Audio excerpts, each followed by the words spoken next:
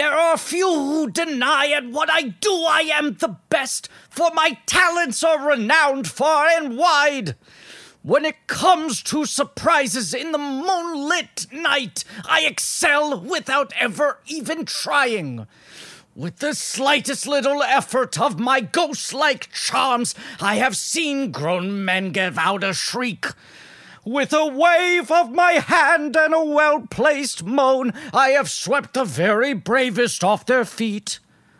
Yet year after year, it's the same routine, and I grow so weary of the sound of screams. And I, Jack, the podcast king, have grown so tired of the same old thing. All right, well done, Griffin. Home run. What I do was I replaced the word claps. pumpkin with podcast. And you had to do all that other stuff. I had to. You think if I didn't do all the lead up, it would make any sense? If I just start with year after year, it's the same route. You need the high before he drops down to the low, you know? Yes, you do. You're totally right. Is this the most, both the singing part done by Elfman and the speaking part done by Chris Sarandon, the most enunciated performance in movie history? It is very enunciated. I am Jack Skellington. Can we just start out with it? I know it's boring. What? Can I just say it? Say it, David. Jack's sexy. Hell yeah. Jack's fucking hot. He's I mean, hot as isn't- shit. Yeah, man. He's a Isn't this- bone man. Yeah, he's a bone. He's a hot bone man, and he's cool. He's hot as hell. Look, I said this to producer Ben the other day, but I said this is probably the boniest movie we're ever going to cover on the podcast. Good point. Yeah, Definitely. Right? Definitely. Hard to beat. Yeah. I would say top contender. What is even the competition? The Bone Collector's nowhere near. No. No. Bone Collector, obviously, it's got that in the title there. I assume there's some bones. But if the titular Bone Collector were also a Skellington, it would be in competition. true. Like this movie How do you has know he isn't? bones in multiple places, maybe underneath, but he doesn't pull it off. It stars a Skellington, and then the thing's lousy with bones. It's a whole bone town that runs on bones. What about? I mean, Ben did pick Ernest Dickerson Bones. for March Madness once a year. What about Bones? The movie called Bones. Yeah, it's still, I mean, like, truly, guys, like, the TV show Bones, I don't think can give this movie a run for its money. No. Now, to be fair, I will say I've watched a lot of Bones. There are a lot of bones on There it. do be a lot of bones in Bones. Right, But this is the whole thing. It's not called that ironically. She does solve mysteries through bones, right? Like Yes. she studies the bones. But she has flesh all over her bones. This is the This thing. is You true. keep getting stopped. She's not at made that. out of bones. This is the thing. Any other narrative that centralizes bones this much doesn't also star a skeleton. Yeah. I do want to say, though, David, I think you're right. You know, I think a lot of this episode will be talking about the bizarre cultural staying power this movie has had. Because few films have really grown to this size in a cult way over years to become, like, just the absolute most mainstream movies. It is weirdly in that sort of Wizard of Oz conversation of, like, movies that Yes. came out, did okay at the time, and are now just, like, so deeply woven into the tapestry of pop culture. I do think that's an underrated element, though, is that both Jack and Sally are hot. They're very hot. But then I do, as you're implying, I just have the immediate thought of like, oh, I guess I think Jack's so hot that I should like go to a store that sells hoodies with his face on them. Yeah. You know? Yeah. I start roasting myself. Right. But he is hot. Okay? Yes. I mean, it's this thing where it's like you almost need to clock your embarrassment for liking this movie now because of the Hot Topic nature of it. And nothing against Hot Topic, but it just became such a thing. But then I watched this and I'm like, right, this is just the best fucking thing. It is one of those things that above all else is just like an incredible human accomplishment on a technical level. Yeah. Our guest today, who I want talking more than just throwing in a yeah. Have you introduced the podcast or you want to introduce the guest pre-introducing the podcast? I want our guest throwing out more than a couple yeahs before no, I want introduce him the throwing podcast out and then yeahs. him. Yeah, I want yeahs, but not just yeahs. Let's not stop at yeahs. I'm coming in. Do it. I know you guys like the guest to talk before We love it. they're introduced. Correct. So I am trying to be a good guest. Thank you. I'm trying my best. I was being conservative. I will be honest. And I also, my first experience with The Nightmare Before Christmas was also being annoyed by it, because I would go into Hot Topic and look for cool South Park t-shirts because I was such a cool kid. And then I was like, what is this Nightmare Before Christmas crap? And then I watched it in college and I was like, this movie is so wonderful. Like, it's the best. So you didn't watch it till college? No, it took me a long time because I was rebelling against the Hot Topic crowd. For some reason, I don't know. I loved animation, but I never watched this movie until I was like 20 or something. Fascinating. Okay, good to know. I saw this film in theaters. Yeah.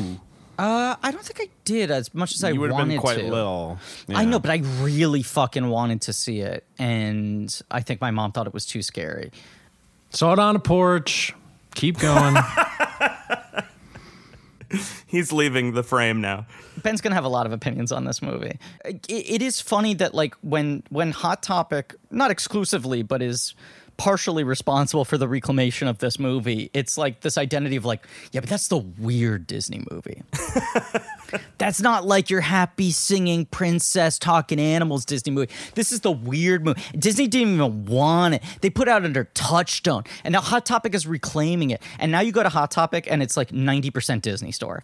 Hot Topic is just Hot Topic sells like Frozen merchandise now. Yeah. It does, and we can leave Hot Topic there. It's like that's it. The culture war is over. It's just all blended together, just like everything else. It's all blended together. Right. It's just a pop culture store, but it's like cooler merch of the most mainstream things. Right. Is what Hot Topic identifies. Well, it's like, this is like, it's like a Hercules bag, but it looks like the VHS box or whatever. Sounds pretty good, actually. Yeah, I'm going to buy it for you for your birthday. Thank you. This is Blank Check with Griffin and David. I'm Griffin. I'm David. It's a podcast about filmographies, directors who have massive success early on in their careers. Sometimes success that takes like a decade or two to become clear. Your biggest movie is your first movie, but no one really realized it at the time. And they're given a series of blank checks to make whatever crazy passion projects they want, and sometimes those checks clear, and sometimes they bounce baby, and sometimes you take inexplicable 16-year gaps in between movies. 13. This is 13. We talked about this. This is Avatar and Wendell and Wild are Selleck and Cameron both coming out of, 13 years. Same gap. Yeah. It's a miniseries on the films of Henry Selick, a brand new miniseries. And the title of the miniseries is Ben Hosley's The Podmare Before Castmas. It is good. I do think it's. Thank you. I do think it's one of your best efforts. I will. Thank I'll you. give it up. You texted that right away, and we were all just like, okay, yeah. Well, because we were like, I guess it's Podmare Before Castmas, right? What else are you going to do? Do you do, Night Pod? I mean, it's like, whatever. And then I had the breakthrough the other night of producer needs to get top billing on this series. Ben Hosley will forever be associated as the auteur of this miniseries, whether or not he's the main one talking. I'm the biggest fan of this. I always want the sweatiest, most clumsy possible names for the miniseries. So this is really making my heart sore right now. Ben Hosley's The Podmare Before Castmas. And we're so excited to have on as a guest, long overdue, someone who we found out a year and a half ago, whenever it was, when your movie came out, that you were a fan of the podcast and could not believe it. It was absurd, and we have been waiting for the right opportunity to bring you on. But the director and co-writer of Mitchells vs. the Machines, Michael Rianda. Hello. Now, I looked it up. Do you technically get the Academy Award nomination with the animated film? Like, can you refer to yourself as an Academy Award nominee, or is it my film was nominated? Oh, that's interesting. Hey, man, I'm running with it. I don't. There's no rules. There's no laws. Fucking Oscar nominee. But I've never said that out loud out of shame of. I'll say it. Being an idiot. Academy Award nominee. That's very nice. And you personally won 3 Annie Awards? Yes, that's true. That's true. You won Shockingly. Screenplay, Director, Picture, right? Those were fully, you got to fucking hold those things. Yeah. Yeah, no, I've got the statue and stuff. They're very nice. They spin around. No, it was really wild, because it's like the movie was just, doing it for fun, and it's so wild that anyone liked it or cared. But I'm really glad. And let me tell you something. I'm a dang ass freak for this podcast. I love this podcast. It's you guys are so smart and funny, and you have this like infectious love of movies that sort of makes me fall in love with movies all over again every time I listen, ? That's very sweet of you to say. And I've also tried to put the word dang ass freak into 3 upcoming film screenplays. And Ben! I'm really hoping, I'm just trying to propagate this into the culture. Yeah. And it's my dream that teenagers are calling each other dang ass freaks by at least 2021. I mean, I am truly I'm astounded. Thank you. That is my dream too. And any royalties I will throw your way. Well, I mean, now we're talking. Now, I need Congratulations Industries to grow, so I'm trying to get you some new income sources. how are sales so far, Ben? They've been pretty good. Ben's clothing line, Congratulations. Yeah, YOU lations.com. Here's the thing. I started filling the orders. A lot of work. Yeah. You're actually hand mailing and packing everything. Yeah. So Yeah, but Nellie's so happy that they're leaving, though. That's the thing. That's true, good. because I do have a bunch of boxes of all the stuff. But yeah, Michael is a patron. He ordered a shirt. So That's true. I have a shirt coming. Was it the dang ass freak shirt or the congratulations shirt? Right, Absolutely, dang it. The dang ass freak shirt, which for people who don't know was inspired by a puddle, as it says on the website. It looked like ET, kind of. Michael, can I ask? Yes. There was some point in the marketing of Mitchell's versus Machines, and I don't remember if it was in the lead up to the movie coming out or if it was in the lead up to the Oscars after the movie was released, where Katie Mitchell started the lead character of the film, a Letterboxd, who's a film fan, started being identified as a blankie. And then it led to a Letterboxd account that was done in character, but through the official marketing team, right? Yes. The marketing team being me. I wrote all of that. Okay, this is my question. Okay, because there was this Katie Mitchell Letterboxd account that was watching the Campion movies along with us in real time. Yes. And it was just because I needed content. And I was like, well, she would be a blankie if she was a film fan. And it was also a good excuse for me to write, get quote unquote content. No, this was my only question. I wanted to know if it was you gave some poor marketing person marching orders to listen to our podcast and play act being a fan of it, or if it was you doing it. No, it was me at my house at 3 a.m., talking about Sally Bongers and having a blast. And it was really fun. I will say it was so purely enjoyable because with animation, you write a joke and then 9 years later you find out if anyone laughed at it or not. Sure. And it's nice to write something and have people immediately like it or not or whatever. Yeah. So it was a blast. I only stopped because I got busy, but I would do that if anyone was paying me.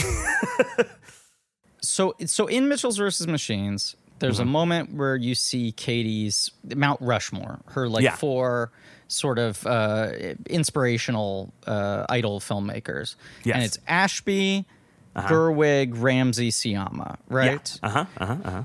Did you at that age, have a big 4 like that? You end up going to CalArts. We were talking about this right before recording, the school that I dropped out of. Yes. And that I also didn't dropped realize out of. you dropped out of as well, and we both started there the same year. Yeah, were you absolutely. in experimental or character animation? I was in character animation. Okay. And were there Mount Rushmore animator filmmakers like that who got you? What was your process of getting into the idea of being an animator, doing animation? Oh, no. I mean, it was, yes. I mean, when I was, that actually idea of the Mount Rushmore was inspired by just a thing that was in my office of Miyazaki, Hal Ashby, Celine Sciamma, and Lucas Moodysson, who I love. Oh, wow. And they had a word bubble that said, don't fuck this up, make a movie we'd respect. And I don't know, and I don't know if we did it or not. I haven't called Marty or anything, but that's sort of where that idea came from, and just sort of like becoming an animator and stuff. Oddly and sort of embarrassingly at this point, it was like I just loved Ren and Stimpy so much, and I was like, this is the best cartoon, and I love The Simpsons, and that was just sort of like my whole diet growing up. And I was like, is there a way that I can do this? ? And, I sort of applied to CalArts after going to another art school and failing. And I applied there several times. And then eventually they let me in with the lowest portfolio score of all time. Wow. Which I'm very proud of. So sheer force of personality, essentially. It was sheer will. Absolutely. Yeah. It just they were like, this kid is not going to leave us alone until he let him in the door. I mean, we'll get into this in the run of this episode because it's kind of important to the formation of this movie. But at CalArts, which is the best animation school in America, right? I mean, I feel like definitely in America, I think. Yeah. And was founded by Walt Disney as a sort of pipeline to develop new employees. Back when there were very few places you could go to do animation afterwards, and even in the 70s when Selleck and Burton are going there, they talk about where they're both like, I guess we work at Disney now. Like there weren't multiple places you could land that would give you consistent work, but character animation is much more about performance, classical sort of like Nine Old Men, animation acting, and that traditional style, which obviously was originally hand-drawn, but has shifted over to CGI. And I guess the stop motion's covered there as well. But I felt like the people I knew doing stop motion at CalArts were more the experimental animators. Yes, 100%. And it was just by the nature of these are people who just have visual ideas. They want to make sort of tonal explorations rather than needing to convey a very clear narrative or doing something that has consistent laughs or an emotional arc or anything like that. Yeah, well, and Henry Selick is kind of the perfect experimental animator. You know what I mean? Like, if you look at his student films and the films that he made right before Nightmare Before Christmas and Slow Bob and the Lower Dimensions and stuff like that, like, it's textbook experimental animation, but I think that's one of the reasons he's such an exciting filmmaker of narrative films, because he brings that madness and sort of like an inability to, or it's not like just a relentless need to innovate, like that you could see in his short films and then is like carried on to all of these movies. And it's really kind of wonderful to see. And I always feel like, looking at his movies, it seems like he's always trying to get back to those short films where it's like, because it like seems like Monkey Bone, which is his biggest like blank check or whatever, is the one that's most like those short films, and he's like reaching towards those, So it's really interesting in that context because at CalArts you do make these 4 films make a film a year, and seeing Henry Selick's early films really was informative of like what his later films were. And if you're out there listening, watch them. They're really fun. Yeah. And I defend late period Burton, or at least a larger percentage of late period Burton, more than most people. But when you watch Vincent, it's hard not to feel depressed.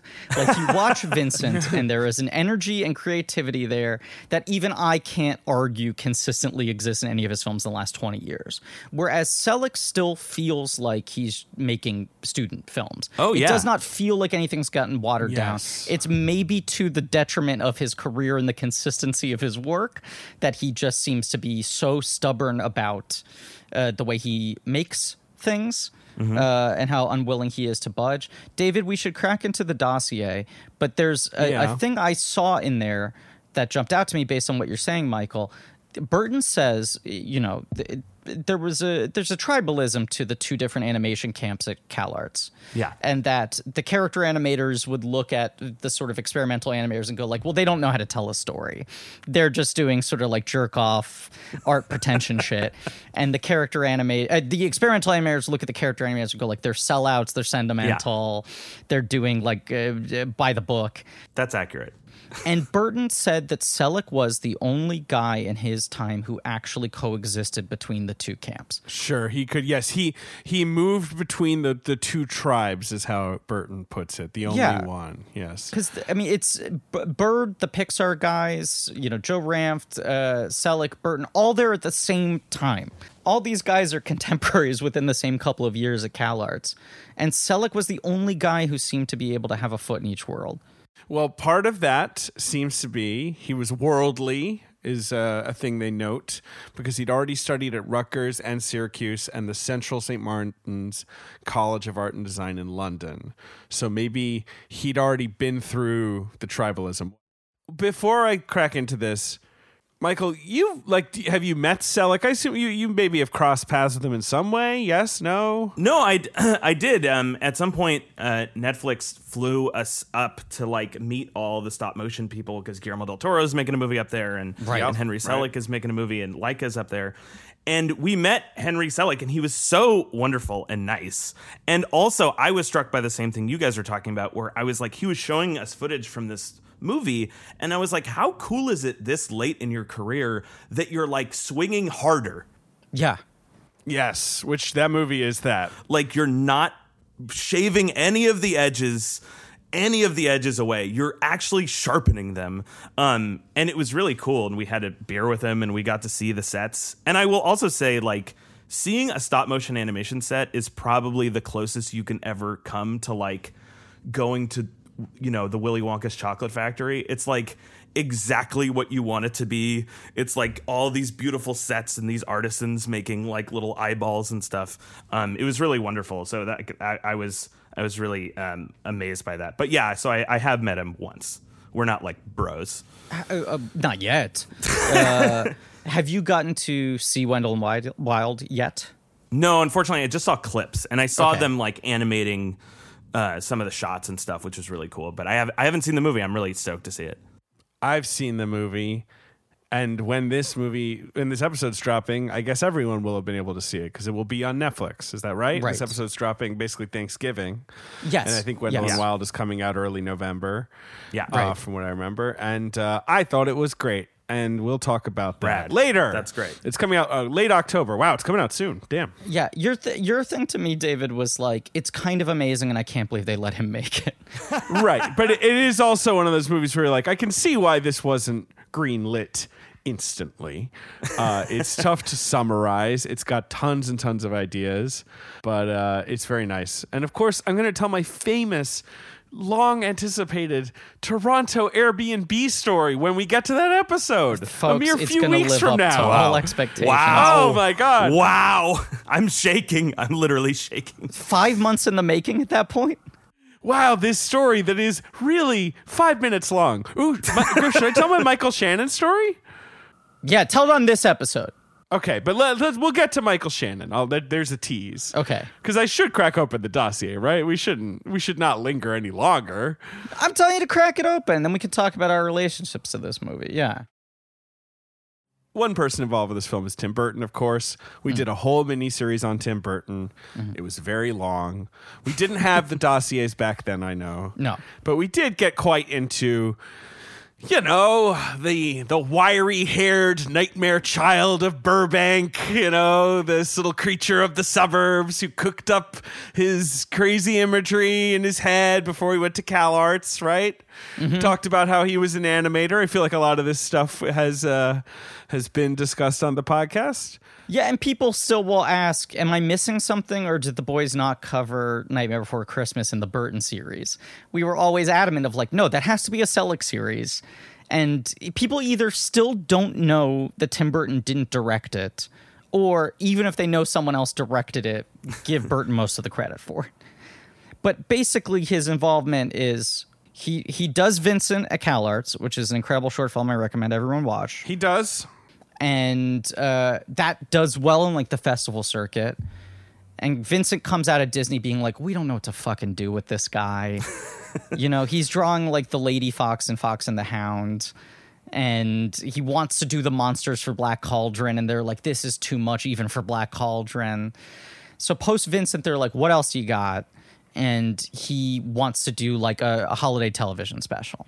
He wants to do like the Tim Burton version of a Rankin Bass special, basically. Yes. And it was pretty much, it was vaguely inspired by the poem.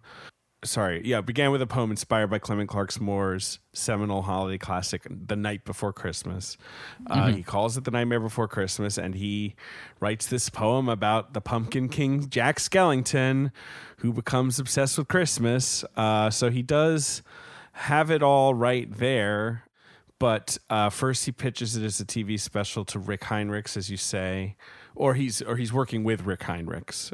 Rick Heinrichs is a Disney guy, cohort, right, and becomes his big sort of art director for years and years. Yeah. And Burton's quote on this, which is funny. It's like it was a really funny project. Everyone was nice about it. It was like being in that show, The Prisoner.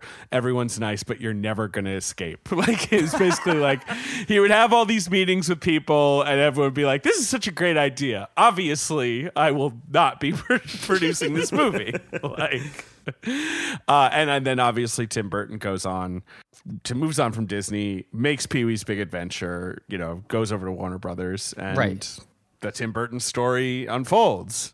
Disney basically gives him the money to make live action Frankenweenie rather than make this, because Frankenweenie would be cheaper and faster. And then that becomes his director's reel for live action that gets him hired on Pee-wee.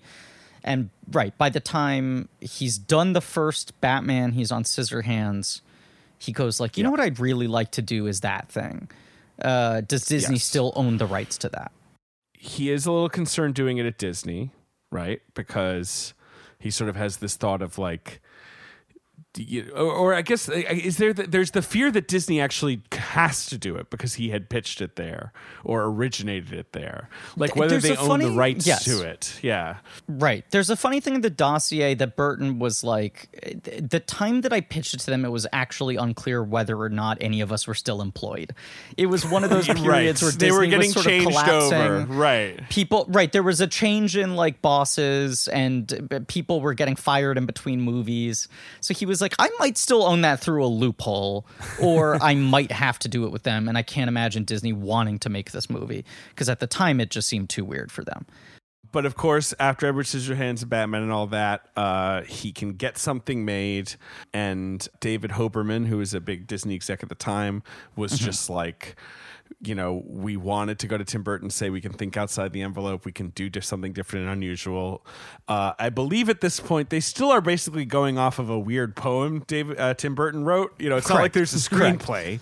Correct. There's a poem and drawings, and credit to Katzenberg.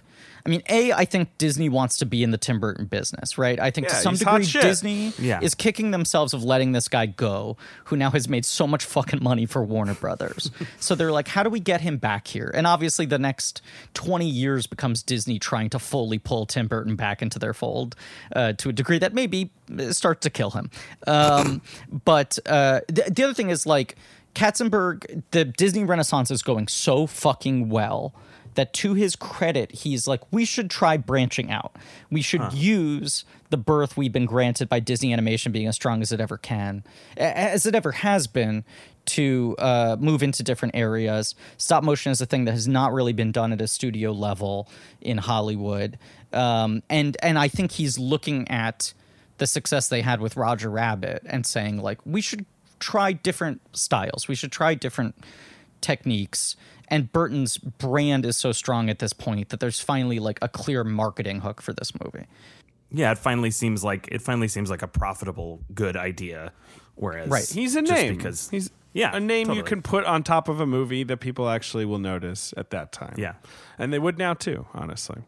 I mean, it's the problem with putting his name above the movie and it diminishing Selick's responsibilities. Like, Selick even says, I understood why they needed to do that. Did you hear the audio commentary where Henry Selick ruefully says, and I'm the director of Tim Burton's The Night Before Christmas? he has such a complicated relationship to it because it's like he knows he will never get the credit he deserves for this movie, and yet the movie never would have gotten made or seen if that name was not permanently affixed to the title. Yeah. All right, Burton first brings in Michael McDowell, who wrote Beetlejuice. That doesn't come together, although McDowell is credited for adaptation in the credits, right?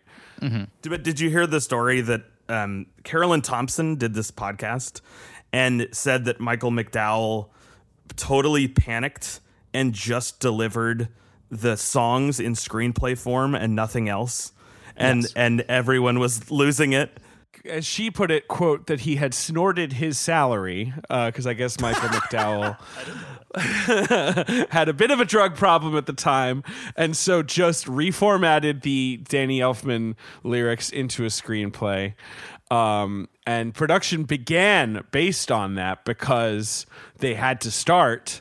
And that wasn't really a problem because obviously stop motion is slow and they had songs, so they could do the songs. Yeah.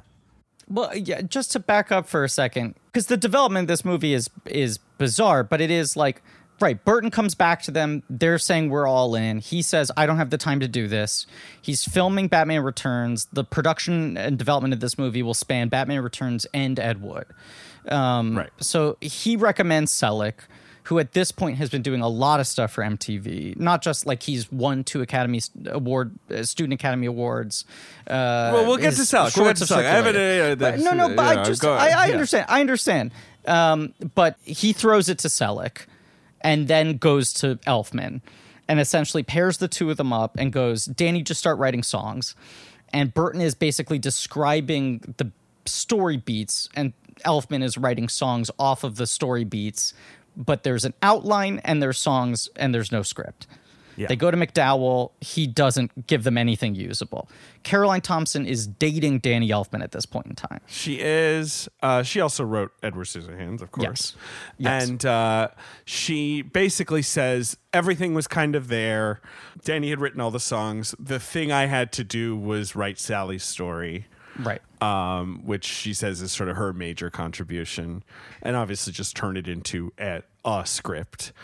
They had a pretty tight budget, $18 million, which I guess that seems low, right? I mean, I know nothing of animation budgets in the 90s, but that seems pretty low.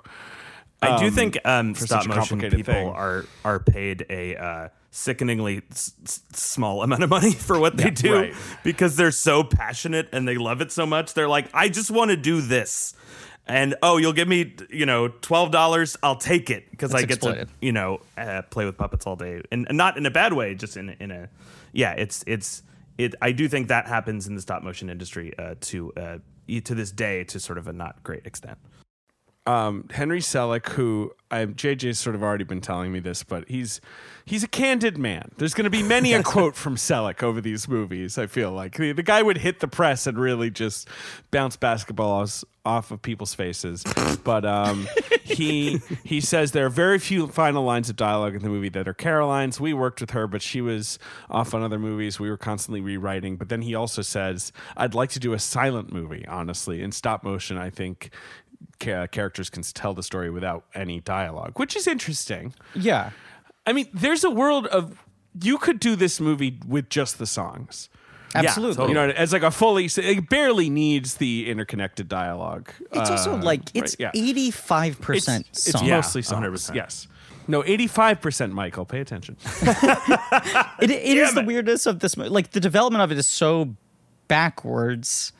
Where it's like a notion, songs based off the notion, a script written to fill in the space between the songs.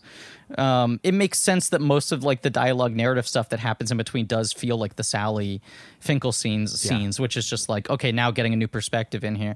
There's that Netflix show, The Movies That Made Us, and they do an episode on it where there are a lot of good interviews with Selick and Thompson. I think Elfman's part of it too. But she basically talks about like, she's just done a movie with Tim Burton. She's living with Danny Elfman. She's just waiting for them to ask her to write it. Like she's watching them not get the script figured out. And she's like, I can do this in a weekend. Yeah. And basically like wrote it in a week, as you said, went on to other jobs, but like finally gave them the shape of the thing. But they are animating this movie before they have a script. They're just like, they well, are. let's start Mostly doing the songs. This is Halloween. We know we can do that, right? So in comes Henry Selick, Burton's old pal and classmate. Burton, as you say, Griff, is busy on Batman Returns and then eventually on Ed Wood. He doesn't want to deal with stop motion himself. Selick says Tim doesn't enjoy directing stop motion. It makes him nervous to be on the set so much. They started production in 1990. This film comes out in 1993. Yeah. It came out actually on Halloween. Of course, if they released it now, it would come out in April because that's how you do it now. Yes. You got to release the holiday movie a good few months before the holiday. Yes. But it was 18 months of production, 18 months of pre-production. I mean, that's the thing that I think people don't understand about animation is it is. Now I feel like there's a little less of this, but it used to be like you need to have every single fucking thing figured out before you start, right? No, 100%. Well, and I think that I do think that on this movie, it sort of seems like it was almost freeing for them to not have a script, because like so much of the joy of the movie is just like in the spaces like, how can we make this song that we already have as dazzling as possible? And it's like, well, a guy's playing a guitar. Maybe there's a weird little face in there. Do you like that? And it's like, yeah, I love that. And a guy doffs his cap, and guess what? There's 3 little freaks in there. Do you like that? And I'm like, yes. I'm clapping and begging for more. And it just seems like the storyboard artist really like wrung all the joy they could have out of it. And it's an incredibly laborious process. Like regular animation takes forever, and stop motion animation is like glacial. And I talked to some people who worked on this movie, and it's so striking to me. Anytime we talk to anyone who works in stop motion, they are the chillest human beings you've ever talked to in their life. They're so calm. They're like, yeah, I just did the shot after, it took 3.5 weeks, but we got it, and I'm like, what? It took 3.5 weeks to have Jack scratch his chin and gesture at the moon. But then you watch it and you're like, well, that was worth 3.5 weeks. That was great. It looks like nothing else. That is why you totally do it, right? Yeah, I mean, 100. But it's if so you good. sneezed, could you ruin a month's worth of work? I just always think Yes. about slipping, spilling a cup of coffee. I'm that guy. God. Yeah, like I'm like visiting set. I'm like, oh wow, cool, and just like everyone's mad. I mean, I don't know if you watched any of this sort of like making of documentary stuff that's been done around Phil Tippett recently with Mad God coming out. But he talks about, I think he talks about this also in the ILM series on Disney Plus, which is really good, that like it took him like 50 years to realize that he was bipolar. And that his life was just like constant like mania, tension, nerves, discomfort, other than when he was doing stop motion. That he would go into this Zen state, and there was something about what you're talking about of just like everything is just moving at this glacial pace. Yeah. I can just hyper focus on this one tiny thing for 1/24th of a second. Yeah. And I know a couple, I do know a couple like stop motion animators who that is like, they sort of call it their therapy. They just like smoke a bunch of weed in the morning, get blazed, and like slowly, happily move a puppet for 12.5 hours. And it's like, their best thing in their life. And and the results are so wonderful. I'm like, how nice for the world that this gets to happen. That is nice. But Griff, what stop motion have we covered before? Because we covered like Corpse We did Bride Frankenweenie and Corpse Bride Frankenweenie. on Patreon. Yeah. Did we cover something else? Obviously, we've done animators on the show before. I don't think so. But No. I guess not. But like, I think I've talked about it. I do love how it looks. I love watching these movies.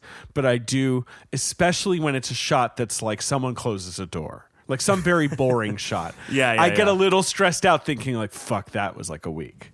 Like that. And it like, is. That sucks. It is. Yeah, right. Yeah. There's That no boring getting thing. around it. You can't. Someone like puts their jacket on or whatever. You're like, oh God, that took forever. Although there are some shots in Nightmare Before Christmas that I'd imagine were very satisfying, where you could tell it just, somebody held up a cup and water fell through it, and then they just filmed that, and then they were done. Like, The one I always think of is the close-up shot of Sally's spoon with the holes in it. yes, that's the one. And the That's the poison one. goes through it, and you're like, Yeah. that's a 100% live action shot. No stop motion required. That must have been the best day ever. Yeah, no, they're like, hey, we got 2 seconds for free. Boom, Yeah. done. 2 seconds in real time. All right, so Henry Selick, here we go. Obviously, he worked at Disney after graduating from CalArts. Some of his movies that he loves and cites as inspiration, The Adventures of Prince Ahmed and The Seventh Voyage of Sinbad. I think those are both stop motion classics, right? It's Sinbad is the what's her name, Lottie Redinger. It's like shadow puppet sort of stop motion. Ooh. Or Prince Ahmed, I'm sorry, is that? Yeah, Prince Ahmed. Yeah, Prince is, Ahmed yeah. is. Yeah. That often gets credit for being the Sinbad sort of one first is Harryhausen. Yeah, feature-length animated film, I feel. Cool. Yeah. I've never seen it. Have you seen it, Michael? I have not seen it, unfortunately. It's like from like the 20s or whatever. Yeah. It's very old. Yeah. It's pretty astounding. Okay, so it's credited as it's the oldest surviving animated feature film. That's cool. There are 2 earlier films that were made in Argentina that are lost, but Is it dope yeah, or what? Fuck them. it rules. Yeah, it looks pretty cool. Looks Yeah, cool. it's like she uses sort of like shadow puppet-esque flat models, so the whole thing looks like it's done in silhouette. Yeah. Oh, that's funny. Well, that is like a recurring thing through Selick's movies, Yes. where he's constantly using shadows, and the whole plot of his sort of Cinderbiter or Shadow King or whatever was all about shadow puppets, top to bottom, and it sounded like a wild kind of. This is his unmade film. Yeah. His half-made film that will never see the light of day. Yeah, the 5 clips exist online that you could watch. Yeah. It looks wild. All right. In 1979, he worked at Disney. Works under Eric Larson and Glenn Keane, big legends of the field. He takes leave from Disney in 79, and he makes a few shorts funded by the AFI. So there's Seepage, which is I think you mentioned, Michael. Rules. And also Phases and Tube Tales, which were nominated for Student Academy Awards.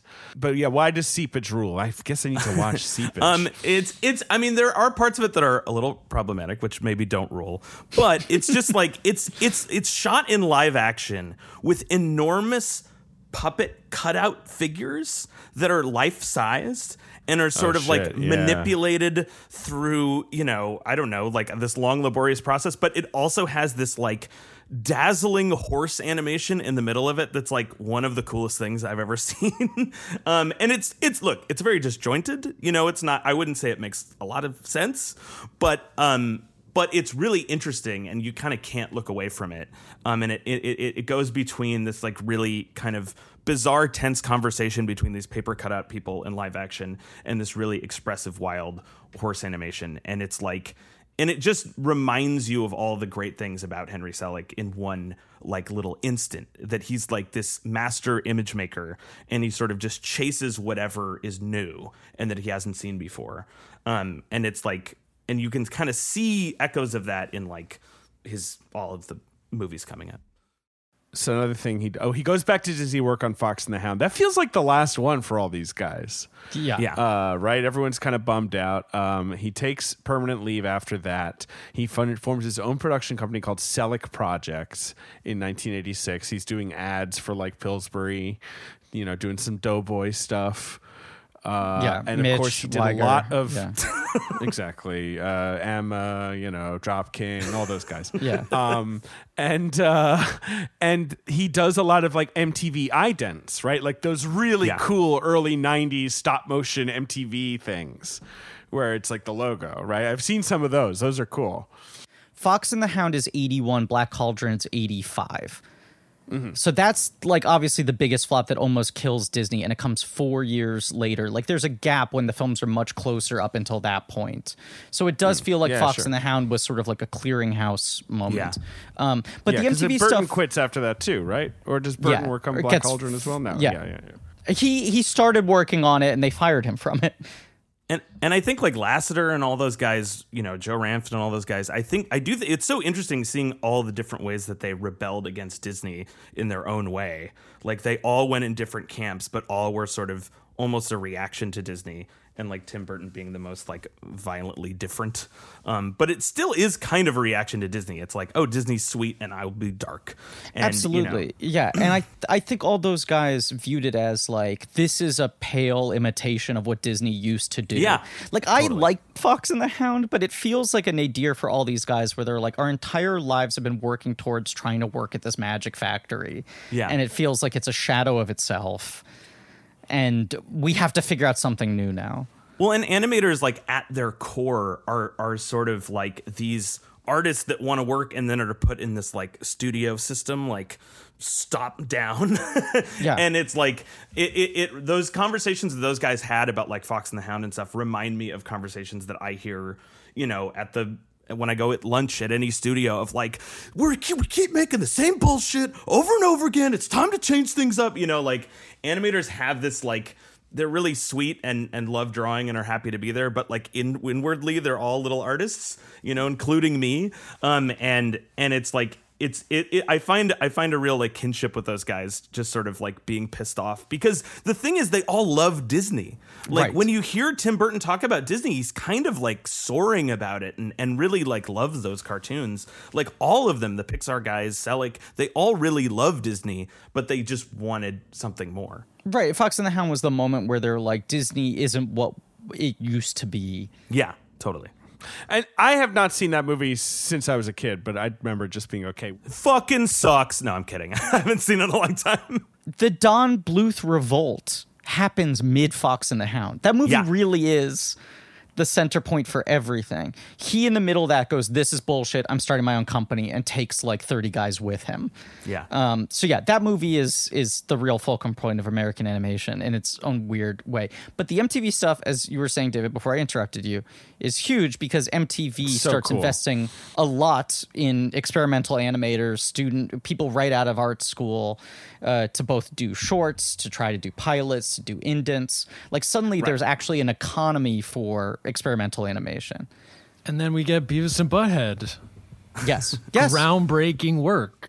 And it does feel like those like idents and stuff like kind of were like shaping the 90s or something. Like it's Very like those much. feel so much like, I don't know, going to Urban Outfitters in 1994 or something. It's like you could feel the echoes. Yeah, there's no purer distillation of that era than like watching MTV, like animation and stuff like that. Absolutely. He also created a pilot for an MTV series called Slow Bob in the Lower Dimensions, which I have watched at least some of. It's on YouTube. Yeah.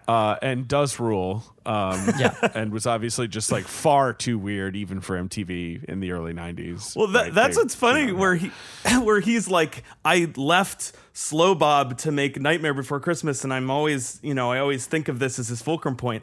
I don't think Slow Bob was gonna get made. It was too insane. It's quite but- insane.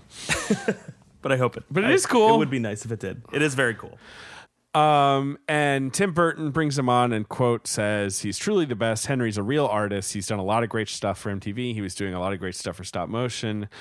There was just a group of really great, talented artists up there in San Francisco. It's hard to find people who are talented at it because it's a much more rarefied form.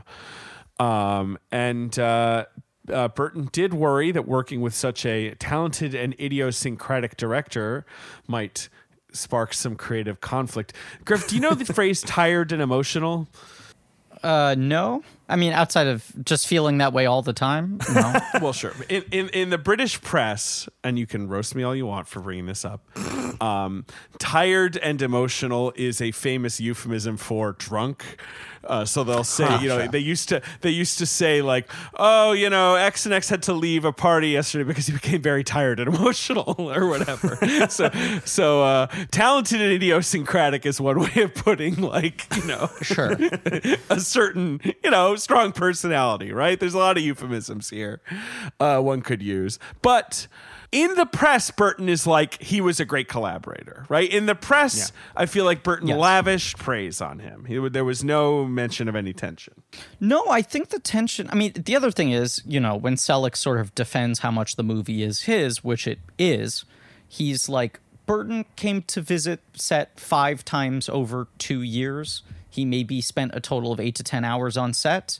He was like, Right. it's his movie in the sense that it started with him, but it was like me adapting a book that was never actually written. You know, it's like it's his original source material, but it is this fascinating film because you're like Thompson, Joe Ranft, Elfman, Selleck, Burton, all can be given a fair amount of credit for the shaping of this film. In every sense. I mean, even just on a basic story sense, it's kind of put together by these 5 people. And Burton's the one who's really the genesis. He's the first seed. Selleck has that quote that's all over the dossier that's like, it was Tim's egg, but I was the one who hatched it. Oh, yeah. But yes, it was, you know, Burton was both the genesis point and also the 800-pound gorilla that allowed the thing to get made, and also to some degree insulated them and protected them and was able to say, just back off and let them do whatever the fuck they want. That is the credit that Selleck gives him. He's like, the guy had total faith in what we were doing. I would send him the shots and he would give us the thumbs up, but he's working on Batman or whatever. And he would completely insulate us from like Jeffrey Katzenberg studio notes. You know, it's not just studio notes. This is 90s Jeffrey Katzenberg, like one of the most famous sort of controlling off, you know, not like Jeffrey Katzenberg was never like right about anything or anything, but like he's notoriously like a busybody. He's coming in, he's micromanaging. And you feel the lack of interference on this movie. 100%. You know, for especially how much the Disney Renaissance formula is so refined at this point. The character of Jack and how he behaves is so bizarre and so outside of what's in Disney movies, where it's like, here's this like self-obsessed, arrogant, self-pitying weirdo who just ruins everything. And refuses to apologize for it. Like the Jack's Lament song is him being like, "What? Well, fuck you! Look what I did. It was good. Why should I feel bad about myself?" I love this movie, but I watched it with my wife, who had never seen it before, and she was like, this motherfucker gets everything he wants, and all of a sudden he's feeling ennui about it. Now he's ruining Christmas. But then he gets defensive about like, fuck me, why should I feel bad about myself? I'm Jack motherfucking Skellington. It cracked me up. It's very funny. He's a funny character. Yeah, but I mean, you just think about all the stories you hear, like the Black Friday screening of Toy Story and Katzenberg wanting to cut part of their world and all this shit. And you're just like, this is a movie that has gotten none of those notes. Yeah, 100%. Yes. And I think the thing is, so much watching it this time really clicked for me how much Jack is an analog for these guys trying to figure out how to make commercial art. Yeah. I had the exact same thought. Right? Like, how do I make a mainstream thing that audiences like? And they just do not know how to change their own nature. And they're looking curiously at the Christmas land like it's a Disney movie. Like, how do I do that? This makes people happy. And then when they try, they give, kids monsters and they start crying and they're like, well, that didn't work. Shit. You know, but eventually someone's happy. The kid with no eyes is happy.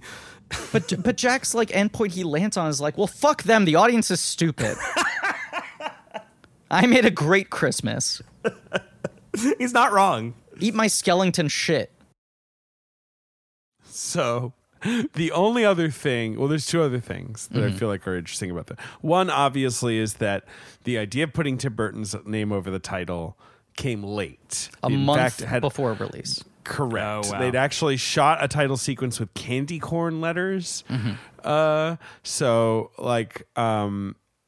That's being pressed on Henry Selick late in production, and Selick does acknowledge, like, I understand it as a marketing decision, and Tim Burton sort of says the same, but both of them obviously feel a little like bad about it in retrospect, I think. Yes, in different ways. I understand it, and I will rue it until the day I die. Exactly.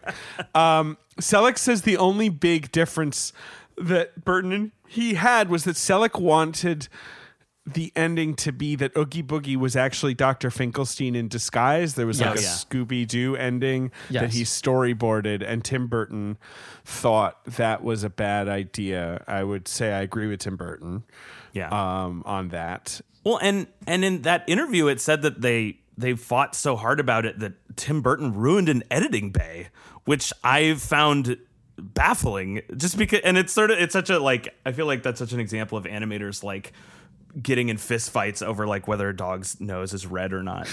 You know, like that's like it's just balding men in their 30s choking each other, you know, wanting a character's hair to be red or blue or something. But it was so funny because I understand it's like Tim Burton is like, look, I made all these hit movies. You got to listen to me. But look, it's an amazing. The shot of him as all Bugs is like one of the coolest shots in the history you of the need medium. him to be Bugs. Yeah, he's gotta gotta be Bugs. Which I think Selig basically says there are 4 big bug shots once he's sort of unstitched, and each of those shots took 4 months. Oh my god. God, maybe he shouldn't be Bugs. Worth it. Like the bug shots were just a nightmare because every fucking individual bug has to be like pulsating. And one of them said that like whenever anyone had a break, they would do some like bug work. Yeah. Like, hey, squiggle some bugs around over there in the corner for a second. Another thing, Selleck insisted on Santa Claus making things right. He replaces all the toys, and Burton hated that. But then when they showed the movie to friends, everyone loved that. I love that. I love that too. I don't love it because I need the world to be made right. I just like Santa Claus's sort of like indignant, like, yeah, I can fucking fix Christmas. It's funny, right? I'm fucking Santa Claus. Yeah, you got a shrunken head. Here's a puppy. Okay, like it's not even cheerful. It's just like We it's should very say funny. The other thing that I think basically happens at the same time as permanently attaching Tim Burton's name to the title is bumping it from Walt Disney to Touchstone. Right. Because it was supposed to be big Disney, then they got scared at the last moment and went like, can we release this as more of a grown-up movie? And a thing I don't think I knew that this movie opened at the New York Film Festival. That's cool. Yeah, it did. They at the last second were just like, let's make this highbrow. The kids might be too scared of this. Yeah, it's funny because I watched it on Disney Plus. I don't know about you guys. Yeah. And Disney Plus introduces it with the castle fanfare now, but they did not do that back then. It is, if you go on the fucking Blu-ray message boards, it is a thing that fans are constantly crying out for. When will Disney release the version with the Touchstone logo at the beginning?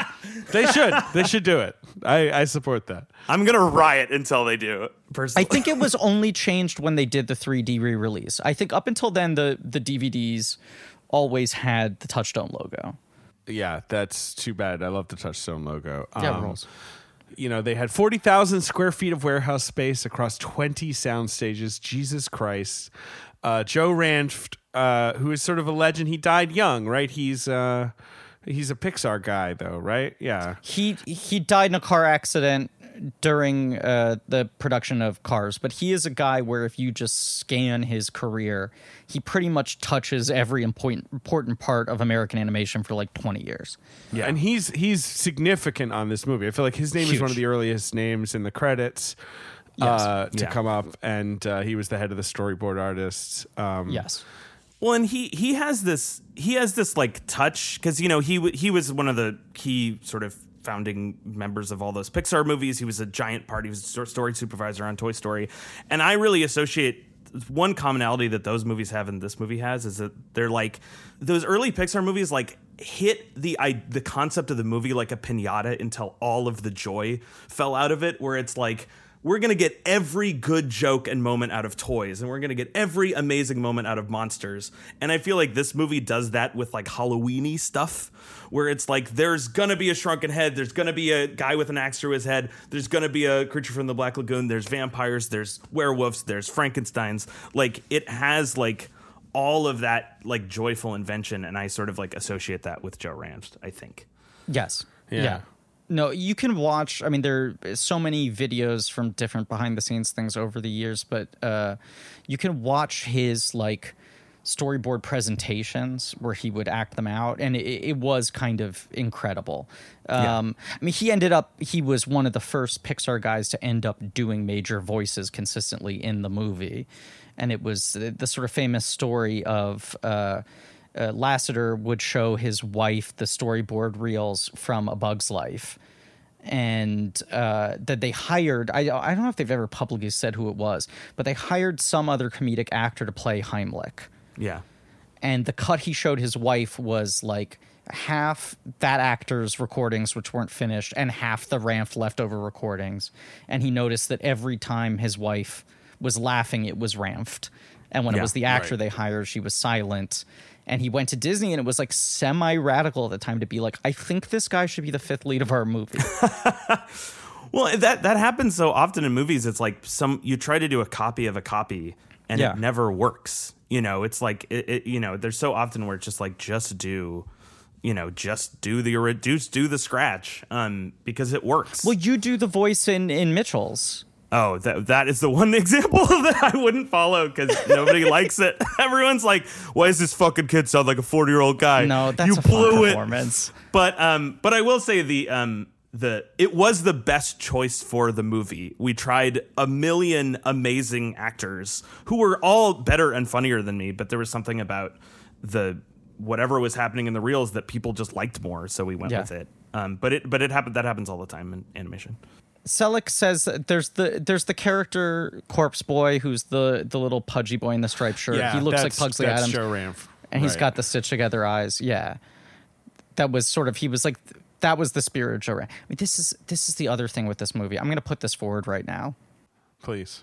This movie feels like, while not attempting to do this, more successful at the thing that everyone has tried to do since Star Wars of can every character be fascinating? Oh yes.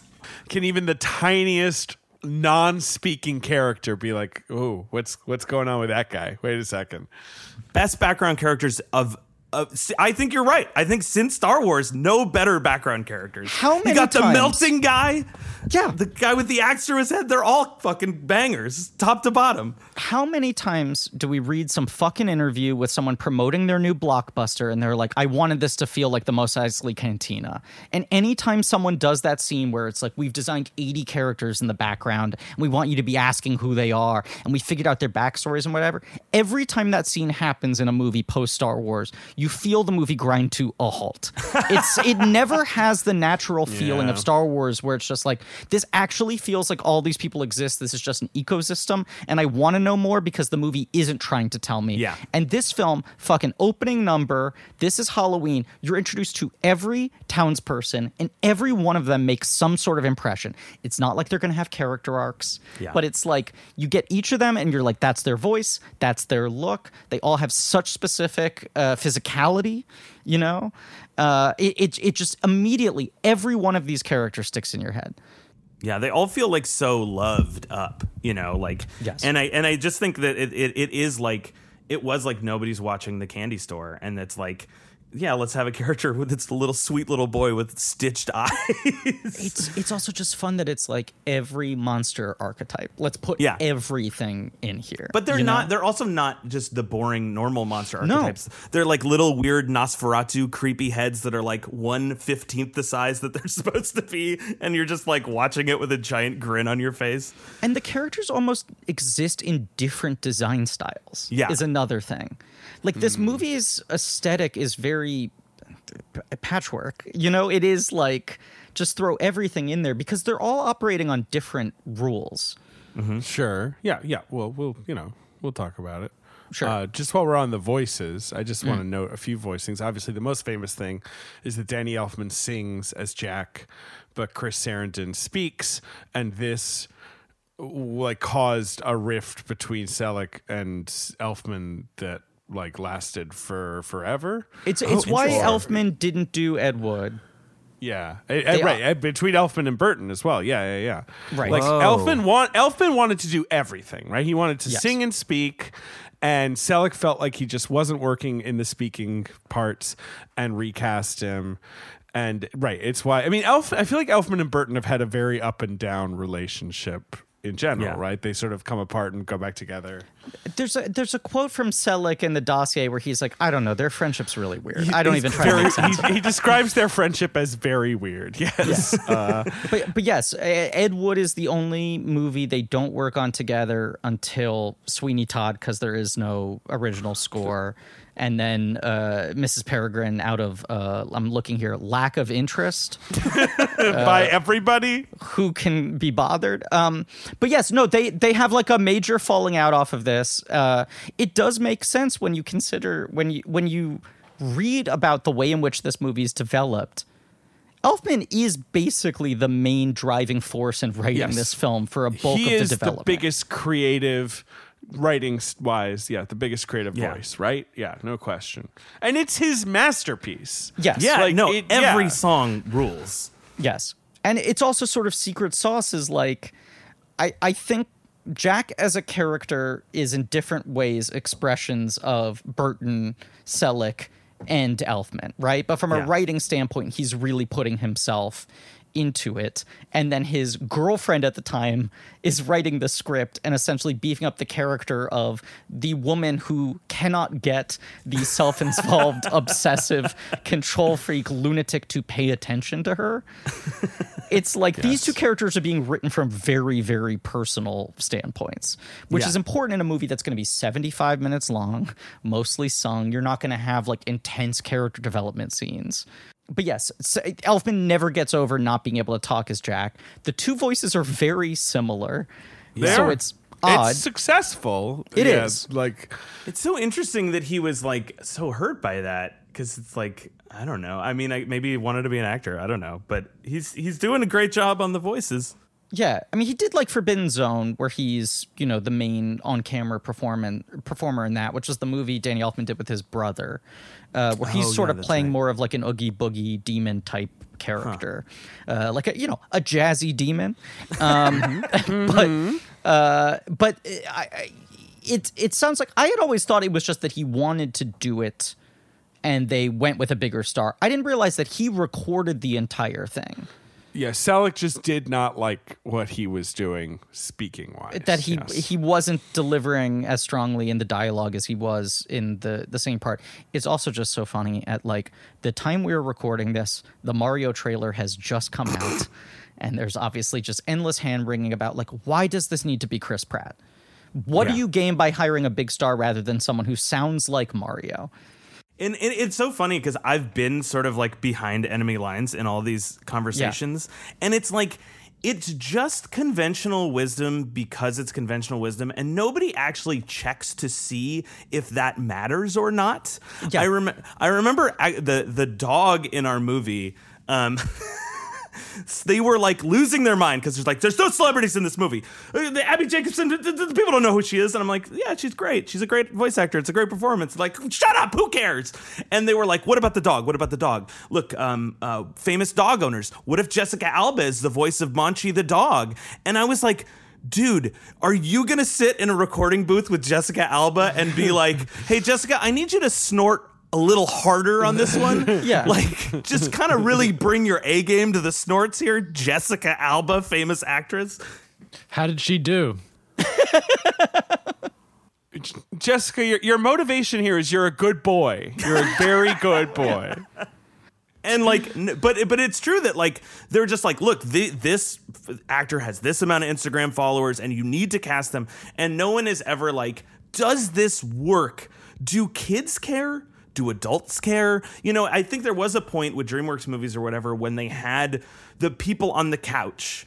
Yes. And when more people watched late night shows, that maybe it did matter. And maybe those DreamWorks movies were very successful or something. But I have not noticed it mattering in the past like 10 or 15 years. I would agree with that. And I also think that era of DreamWorks movies was a very bizarre, brief period where they were also like really caricaturing the characters to match the actors. The scripts are almost reverse engineered around the basic personas of them. Yeah, like Jack Black and Kung Fu Panda. Right, and Will Smith and Shark Tale and shit like that. So they were really making them fit and feel of a piece with that actor's live action films. Yeah. But it is that thing when you're just like, The highest grossing domestic animated film of all time, I believe, is still Incredibles 2, which stars Craig T. Nelson. Yeah, exactly. You know, it's like in the same way with the Mario movie, you're like, what actor are you going to cast who is ever going to be a bigger draw than Mario? Yes. Yeah, Mario's a big draw. I mean, but the thing I love about Incredibles 2 Yeah. is it's like, okay, the original cast is coming back, but like, who can we have? You know, come on, let's get some new villains. Or it's like Bob Odenkirk and Catherine Keener. Like, I love both of them. Isabella Rossellini. Yeah. Isabella Rossellini. Yeah. Like, it's exactly. You're not really throwing to like, you know, whatever, Shawn Mendes or whoever Lala Crocodile is voiced by. I mean, I just 93 when this comes out, you're almost dead center between Aladdin and Toy Story, right? And this idea that Disney's like, Danny Elfman cannot play the lead character. We need to get a bigger star, Chris Sarandon. Like that's the level. We need the cop who shot Chucky. Right. That's who Chris Sarandon is. Right. Here's a guy who got an Oscar nomination 20 years ago, right? You look at the he's a good rest. actor, yeah. He's a wonderful actor and he's really good in this, but it's like that's their idea of like, let's get a proven actor in this 100%. role. And even through the rest of the decade, it's like D.B. Sweeney is the lead voice in Dinosaurs, Tony Goldwyn in Tarzan, you know, Tate Donovan in Hercules. Like they'll follow the Aladdin model where it's like, let's get one or two bigger names in the supporting parts, the funny parts, the villain, whatever it is. Toy Story does kind of fuck it up in certain ways where they like cast two actors very well, and in the time that they're making the movie, those two guys become superstars. Yeah. And Pixar remains pretty stubborn for a while about like, we're going to cast the right people. We will cast Dave Foley. We will cast Albert Brooks. Yeah. We will cast Craig T. Nelson. We don't need the biggest names. And no studio ever takes that lesson. They're never like, oh, cool. You mean a cool character actor that would do a really good job in the role? Let's get them. Like, they're like, no. How can I make the most cynical, horrible decision possible? Well, I just love that even when they bumped Elfman, it felt like they actually thought very carefully about casting this and cast the right person. yeah. Well, on that note, Santa Claus, who is also the narrator of the film, briefly, Yes. was intended to be voiced by Vincent Price, Yes. a hero of Tim Burton's, as we all know. And he was brought in and they recorded him, says Selleck, but he said he'd just lost his wife and he was despondent and it just didn't work. Which is sort of like weird and sad. Yeah, Like, that is weird and Vincent sad. Price just couldn't get in like a Santa Claus mood, I guess.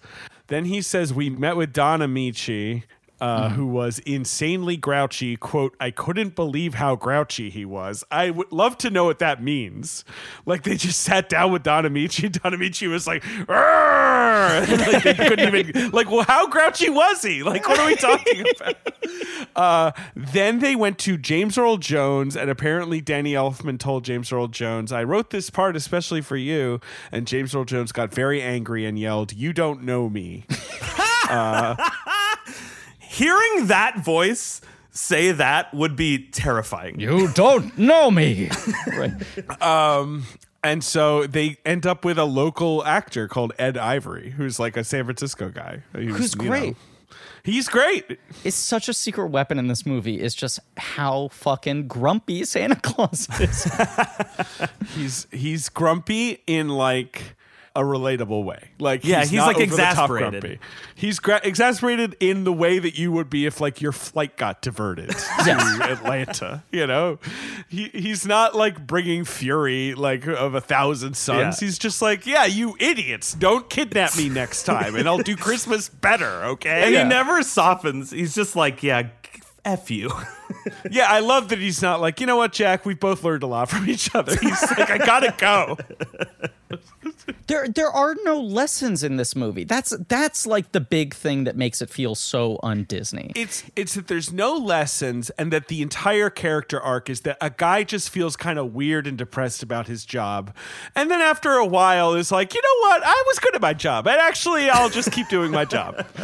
I'm good at it. I'm fun. I get myself again. It's fine. I'm back in my own skin. This is great. It's a movie about like stubborn artists trying to work within a studio system. Very much so. And just coming out of it with complete resolve that they were in the right, even in the face of failure. I think that's a perfect take, by the way. I think Right. you're We should dig 100% into the movie proper, but this We is should. the thing I want to talk about. And Michael, I'm hoping not to put you on the spot, that you can speak Sure. to with some sense of greater knowledge than I have. A thing that was very revolutionary in this movie is that Selleck was adamant that he wanted the camera to move as if it were a live action film. Oh, the yeah. camera movement in this film is fucking bananas. And as It's if stop amazing. motion was not already hard to begin with, you're adding this other level, this other type of movement into the situation. And basically, there were not a lot of feature-length stop motion films before this. There's like Will Vinton's Mark Yeah. Twain film and things like that. But stop motion was pretty clamped down because it's much like Richard Williams being like, I'll fucking hand draw the camera movement. Yeah. No one else wants to bother with this. It's too difficult, but I'm willing to do it. This was like Selleck's biggest sticking point was it has to move like a live action film. And he's like moving the camera like fucking Vincent Minnelli in this. Like I truly think there are less than 10% of the shots in this movie that are totally locked down. Well, and you can feel it. You feel like this is a huge movie. From the opening moments, that Yeah. spiral down into the trees, then you go into the tree, and then the This Is Halloween number never stops moving.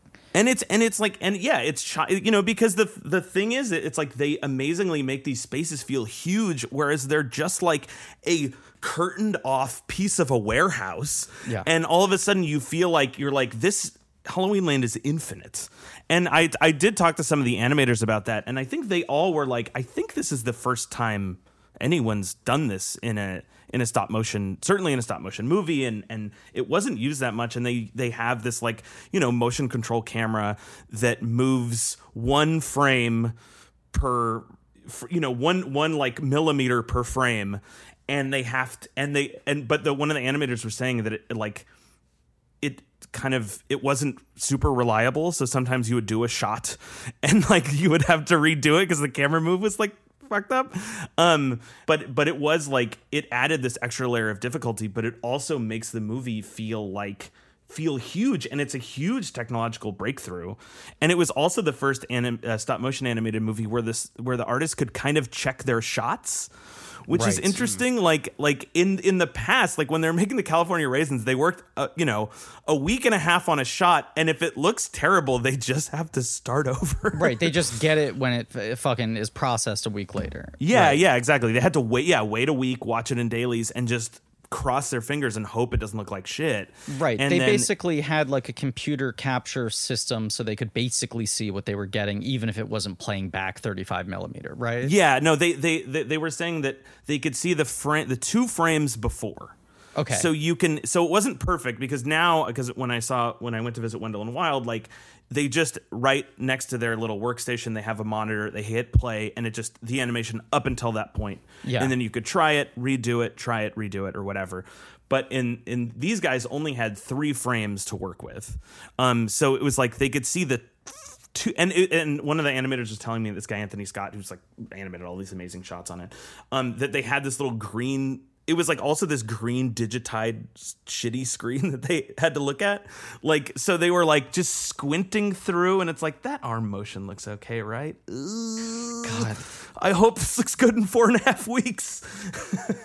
But it's a magic trick that they pulled it off. And it's a magic trick that it feels like this huge infinite world, and it feels like a Busby Berkeley musical. That's one of the reasons why those music sequences feel so alive, is the camera's swirling around and Yes. and all And that the shit. characters never stop moving. Like there's No. very complicated choreography in this movie. Very little of it is traditional dancing. Mm-hmm. But like you look at the Making Christmas sequence, and every bit of their construction, the characters overlapping each other and the camera moving around them is like so tightly choreographed. It's it's insane seamless. how complicated they made this movie. Yes. But it doesn't Yeah. feel complicated. It doesn't feel Yeah. like it feels like you're in a world. Like the only thing about this movie that suggests that where you maybe feel like, oh, they're being pushed to their limits, is that there's not a lot of people around, right? Like that, like Yeah. there's only the town is not heavily populated. It's not crowds and crowds. Well, you say that, David, but it's like there are 25 developed That's the thing. townspeople. No, Right. And that's the thing. It's still amazing. Yes. But but like you really feel like, oh my God, right. It took so much to make every one of these interesting characters. It's so cool. But everything else, like the camera moving around, you're just like, well, of course it's moving around. We're in Halloween Town. They took the camera and moved it around there. Yeah, easy. The trick, which is what Selick wanted. Like, he wanted to sell this as a real viable world, which the more, it's been, I feel like, one of the big revolutions of CGI that's under discussed is like now there is this freedom to move the camera more like a live action camera, to, simulate lenses and lighting effects and things like that. That I think you can get to this really interesting mid-space where you embrace the things that only animation can do, but you do it with the language of how a live action film would be shot, and it lends it a certain veracity. This particular space is so interesting for stop motion too, because like now stop motion uses a lot of CG. I was going to say, yeah, please talk on this. They will like literally, and there is a studio that I won't name or whatever, and they make great movies, but I don't understand this process where they will literally animate the scene in CG like you would animate a scene in Toy Story or Maya or something, and then they'll 3D print every frame of that CG and put it on the characters' faces, and I'm like, at that point, what are we doing? Right. Like it's this movie has that perfect balance of like the technology is advanced enough so where you can move the camera around, you could have characters with different faces and the magnetized little face plates on the characters, but you also get you get to see thumbprints on Dr. Finkel's lip flap, and you really feel like it's this tactical thing, which makes it feel like even more of a magic trick. There are certain close-up shots of some of the puppets where you actually feel like you can see them decomposing, and it's a thing that the movie can own because they're all creepy Halloween Town people. Yeah. but also, yes, what you're saying, so often now, like face replacement for stop motion, which for people who don't know is making different heads with different faces so you can replace them. Smiley face, sad face, grumpy face, eating face. Right. And then you have to whatever. do all the in-between faces to transition from one expression to another, and all the different mouth shapes for dialogue and all of that. But like something like Corpse Bride, it's maybe the biggest problem with Corpse Bride was they attempted this thing where they built incredibly complicated mechanics inside the puppet heads, and rather than have replacement faces, they tried to build faces that were more expressive, that feel pretty frozen. Like all the characters in that movie feel kind of Botox. And now when you have face replacement like this, as you're saying, Michael, it's done with a lot of CGI pre-planning, and it's very clean and precise. And there's something about that Jack's face isn't perfect. Yeah. You see the thumbprints, and you see that it's like someone did that. Yeah, and they're all human did this. Actually hand sculpted, so they're not all perfectly. He's not always a perfect orb.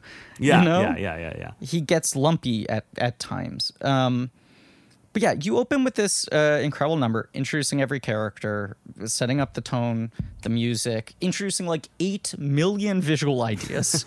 Yes. But you have to set up the stakes of this thing incredibly quickly. Like, not the stakes, but the world of this is so complicated where you're like, there's a forest where there are 8 trees, and each of them is one of the major American holidays. Yes. In this what tree, are the 8? We've got Thanksgiving and Easter and Christmas and Halloween. What are the other ones? Let me look back here. It's a good question. Truly don't. Because I remember I saw this film in theaters. I would St. have Patrick's been 7. Day. St. Patrick's Day, yeah. Of course. Yeah. What a of our very finest culturally holidays. sensitive town that must be. Yeah. I bet you there's nothing offensive going on in St. Patrick's Day town.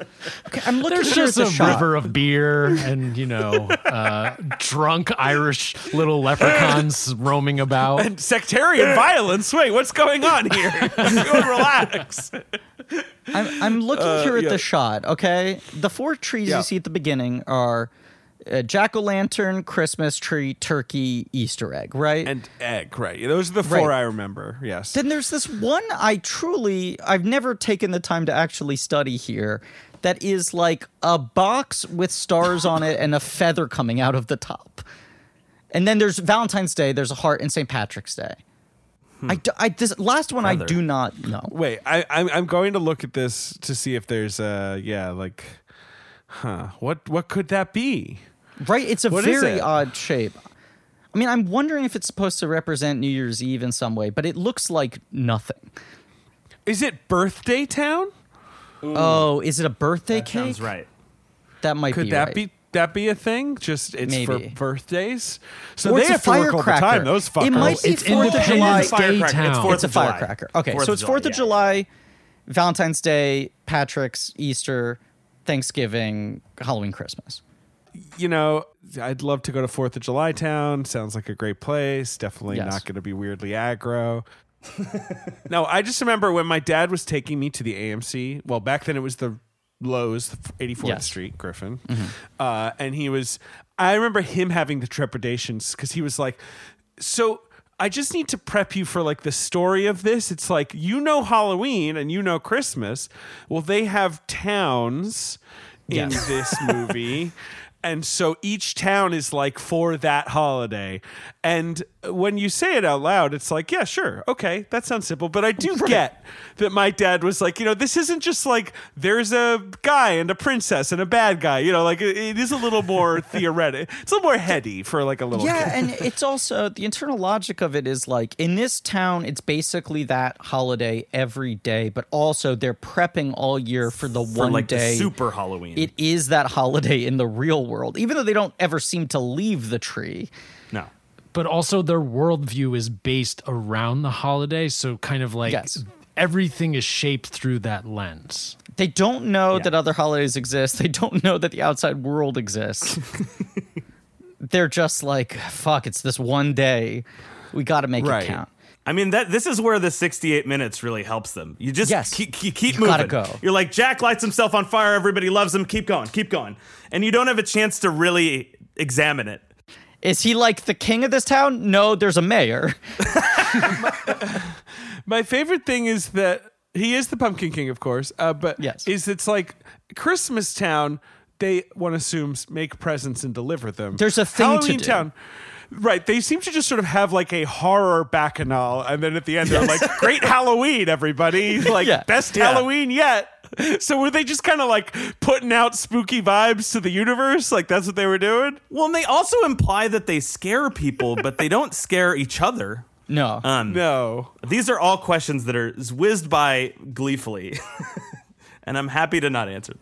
Yeah, but it is true. I mean, at this point in time, basically all animated films were 75 minutes long. That was the length. That was the amount Yeah. of budget they would allot you.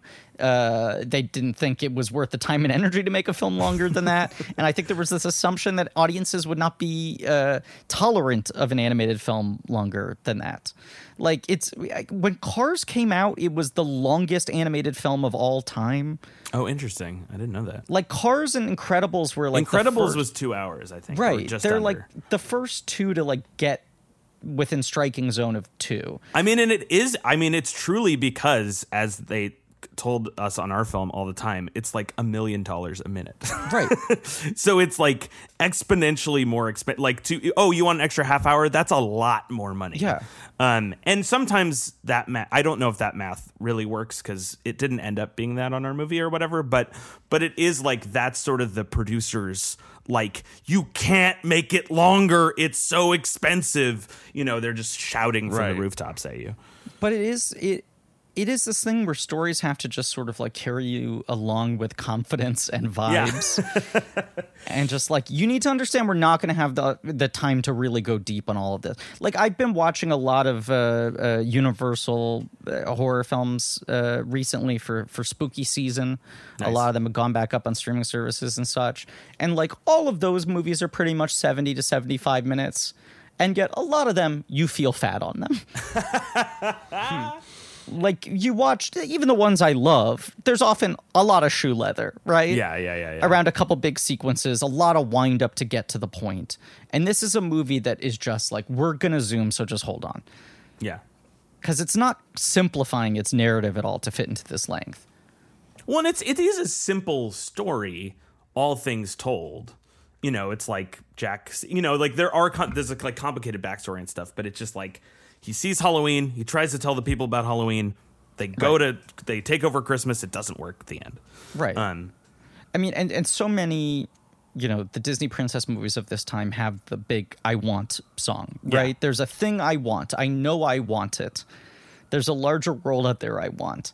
This has this triumphant opening number. Jack comes out as the Pumpkin King, sets himself on fire, dips himself in some green goo, comes out of the fountain. This is all good. 5 stars. 5 stars. Right, incredible. Yeah, great. That's the best intro. Like, I wish I could enter every room by lighting myself on fire. That moment where they're all Yes. chanting and he slowly rises out of the goo with like his arms crossed across his chest and his fucking like bat bow tie fans out. And like everyone's just cheering him and you're like, this guy rules. And then it's immediately followed up by him being like, I'm so fucking depressed. I want to kill myself. He has an get- I don't want song. Right. He's just like, I feel no joy from anything anymore. There's nothing he knows he wants. There's no aspiration. There's no explanation either. He doesn't No. explain why he's sad. No, he's just like, I'm He so doesn't know. tired of this shit. Right. It's just true, like, existential depression. Yeah. Kids love ennui. Right. Sally just watching him cross the gate and just being like, oh, why won't this complicated artist boy notice me? That thing where it's like Sally is Jack with emotional intelligence, but also not given the room to be this self-indulgent. Yeah. Yeah. And she's just like, I see that we would get along. Why can't I get you to notice that I exist? Well, and you can sort of see I don't know if this is right or not, but it's like, to me, I could kind of see the contours of the version of Sally before Carolyn Thompson came in, where she's just kind of mooning over Jack. Yes. And it's like, it's a little annoying, and it's nice every time that she does get a little bit of agency and stuff like that. But it does seem like I could totally see how this is like cookie cuttered around, because Tim Burton is not the greatest fullest renderer of female characters in the history of cinema. And it feels a little bit like that, where it's like, oh, this beautiful tragic figure loves this sad ghost boy for some reason. Yes. And then it's like, it's nice when she's given like a surprising amount of dimension for one of these films. And it was nice hearing Carolyn Thompson even say like, I would have gone further, but I did what I could. I mean, considering how short this movie is, it is surprising how many scenes Sally has on her own from her Yes. perspective. And it is the thing they set up well, where it's like her identity isn't just being in love with Jack. It's almost more defined by this like horrible relationship she has with her Erstad's father, needing to get out, needing to find this sort of freedom. And Jack represents like, I wish I was given the room to just let my freak flag fly like that. Yeah. That people let me do whatever the fuck I want. Jack is liberated, yes, and she Right. is Yeah. obviously imprisoned. Right. Yeah. So he's a little bit of an aspirational figure like that. And then it's also just like, I feel like we get along. Why won't he talk to me? Yeah. This guy is so caught up on his dumb bullshit. But Jack does his lament. I mean, this is 2 songs in under 10 minutes. Yeah. You get to Jack's lament, which, David, is your background when he does the Hamlet with his own head. He does, and obviously that is where we introduce the weird. How do you describe it? Looped mountain thing? Yeah. What is Yeah. that? It rules, to be Curly clear. Q Mountain. Yeah, it's a curly Q mountain. It's like what? Yeah. It's like one of the most iconic images from this movie from the 90s, and yet Yeah. I don't even know how to put it into words, which I guess is why it's so cool. It is also just one of those transcendent visual moments of like, you have this thing that's like very much a Tim Burton illustration that you feel like would be impossible to render in 3 dimensions, right? Yeah. This idea of like, what if a mountain looks like this? Why? Why would it look like that? What are you talking about? Why would a cliff be curled like that? It's like, I don't know, build it. And then he's standing on top of it. You can't keep on thinking about, you can't stop thinking about how like gnarled and curled it is. And then when he takes the first step forward and the thing starts to unfurl in front of him, you're just like, oh, that's the kind of reality we're operating in this movie, where anything could happen. It's so cool. And I guess like I in the commentary or whatever, Henry Selick was like, he had to sell that to Tim Burton, because Tim Burton was like, I want the I want this world to feel real. Don't have any magic in it. Yeah. And Henry Selick was like, I don't know, it's a mechanical mountain, dude. Look at it. What Right. are you gonna cut this out of the movie? It's the best part. Right. The mountain itself is a monster. I don't fucking know. Who gives a shit? It should Yeah, happen. exactly. Like this movie is like an opera. Like you want the most ecstatic, Yes. emotional things to happen. Yes, totally. And that's like one of the things that's sort of magical about it is that every opportunity for something surprising and wonderful to happen, they take. They don't pull any punches. Even like, you know, a movie like Edward Scissorhands or something, the real world and the sort of, you know, the cookie cutter Burbank and the you know, ghostly place that Edward Scissorhands come from, the contrast is so high, and he really keeps those borders, you know, really firm. And like Henry Selick is like so inventive that he can't help himself. That like Halloween Land is a little spooky and crazy, and it's like ceaselessly inventive, and even the world that the humans live in at the end like looks like this weird gothic painting. Like there's never any like totally real reality. It's all invented. And that's one of the reasons why it's like so you can't look away from the screen. Yeah, and Christmas Town is as insane as Halloween Town. Yeah. It's the same level of like you have these weird wind up polar bears. So like, wind up polar bears are the best. yeah, but I like but the spinning Christmas tree. That's fun. Why don't they Yeah. spin more often? What else? Yeah. they should always spin. Yeah. What other cool stuff is going? I mean, I love Jack putting the lights in his eyes. That really sticks with rad. me. That's another thing they talked about as sort of like a challenge to themselves is so much of animation is about like expression through the eyes. And they were like, let's make a character who doesn't have eyeballs. Yeah, and Disney was like, he must have eyes. What are you doing? He's the main character of the movie. And it's like, and it is this cool, I mean, it makes him iconic. Like, that's why he's on, if he had eyes, he wouldn't be on the Hot Topic sweatshirt. No, he wouldn't. I mean, his Yes. face design is so simple. Yeah. And they just decide like, well, what if we make him the most expressive character ever? What if Yeah. he has the biggest facial expressions possible at every moment? He just emotes thoroughly. There's a thing in the dossier, David, I think it was from Burton on Burton, where Burton talks about like the genesis of this idea for him was speaking to what you brought up, Michael, about like the style of the town in Edward Scissorhands and how much he's talked about that like that movie is what he felt like growing up in his hometown, and CalArts was the inventor's mountain at the top of the hill where you get to make your weird art.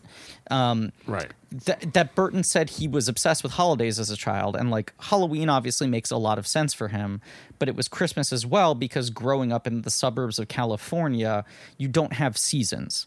So he was like, Yes. the whole year felt unmoored, and the only time you really felt a sense of place and time was the corridor between Thanksgiving or Christmas and Halloween, where the decorations Yes. would go up, where there would be activities themed to those things. It really like Well, right. That's the thing. Like you could walk into the supermarket, and even though it's whatever summer all the time, you can see some fall leaves and some Halloween decorations, and you can be like, right, it's this time of year.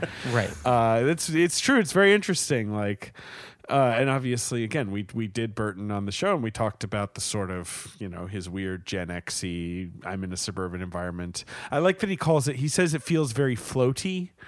Yeah. I do like that word of his. I guess it's just kind of like unmoored from everything. But I do like that both of these towns are like decorations come to life. Yeah. I like that. Look, I enjoy Hotel Transylvania. It's a hotel. All the monsters go there. Even monsters we need enjoy a break. these films. Yes, we love that. That's right. And then sometimes they need a break from the hotel and they have to go on a cruise. They and have to go- discuss this. Yes. But I like that the people in Halloween Town are not really It's not like it's like a Dracula and a Frankenstein. And No. I know Sally is sort of a Frankenstein monster, but she's also like a rag doll. Right. Jack Yeah. Skellington is sort of a skeleton, but he's also the Pumpkin A King. Like, what is he? skeleton. Right. He is a skeleton. You know, the mayor of Halloween Town, like, that's not I mean, he's sort of a Jekyll Hyde thing, but he's a fucking freak. Nothing looks like that. It's so Right. special. Like, there's no archetypes that are lazy. Yeah. Right. He's just like weird German expressions. No, and it's like you have the Wolfman as one of the background characters, who's the only one who feels like more specifically in the classic monster archetypes. But as you said, like they like distort. There's Yeah. no Dracula. There's 4 vampires of odd shapes who look like Edward Gorey drawings. You have 2 Yeah, they're witches. fun. You have like the creature from the Black Lagoon is the undersea gal. You have Satan, right? Yeah, No, but totally. you do have Satan, the Lord Right. of Darkness himself, and you have the Boogeyman. Right. But like the impression of the Boogeyman is very specific. He's like a pillowcase full right. of bugs, and he's also a like New Orleans voodoo guy. Like, I don't know how else to describe it. Yeah, You're hitting. Well, he's like Cab Calloway. I mean, we'll talk about this, but he's you're Cab hitting on- Calloway. We can mention this. Yes. Yes. You're hitting on all these different types of monsters. Like, you can tell the brainstorm session must have been so fun deciding, like, what are the 25 types we need in here? But Yeah. they also feel totally liberated to create their own types.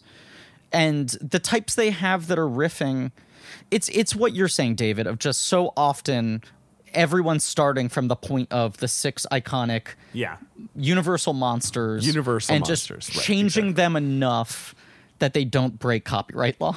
And this is really coming at it from a different angle. Yeah. Well, and that feels like, I don't know, like maybe, and I don't know who's really responsible for this, but it does sort of feel like that Selick relentlessly innovative sort of thing you could see in all of his movies, where he's like, if someone showed him a picture of a Dracula that looked like Dracula, he'd be like, I don't know, that's boring. What's and the if someone point? had Right. these little Edward Gorey freaks, he's like, yeah, more of this, you know. And I think that sort of decision making, it was like, that's what's cool about this movie, is it's like a jailbreak.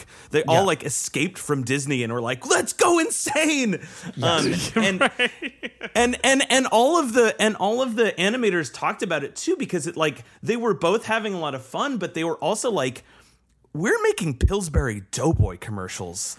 Right. And now we're making a real movie with the king of Hollywood, Tim Burton. Holy shit.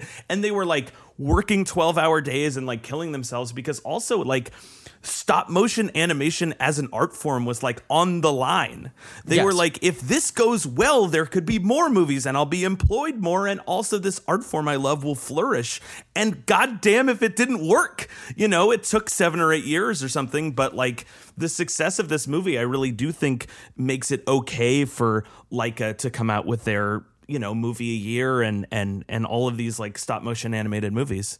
Leica doesn't happen if this movie doesn't have as long a tail. And James and the Giant Peach is almost made like right back to back with this movie, because Disney was just like, we're going to invest in this as an idea to see if Yeah. this is viable. Then they tap out.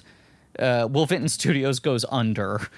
Film Night buys it, and they finally are able to come around and go like, is there nostalgia for this idea now? Yeah. 10 years later.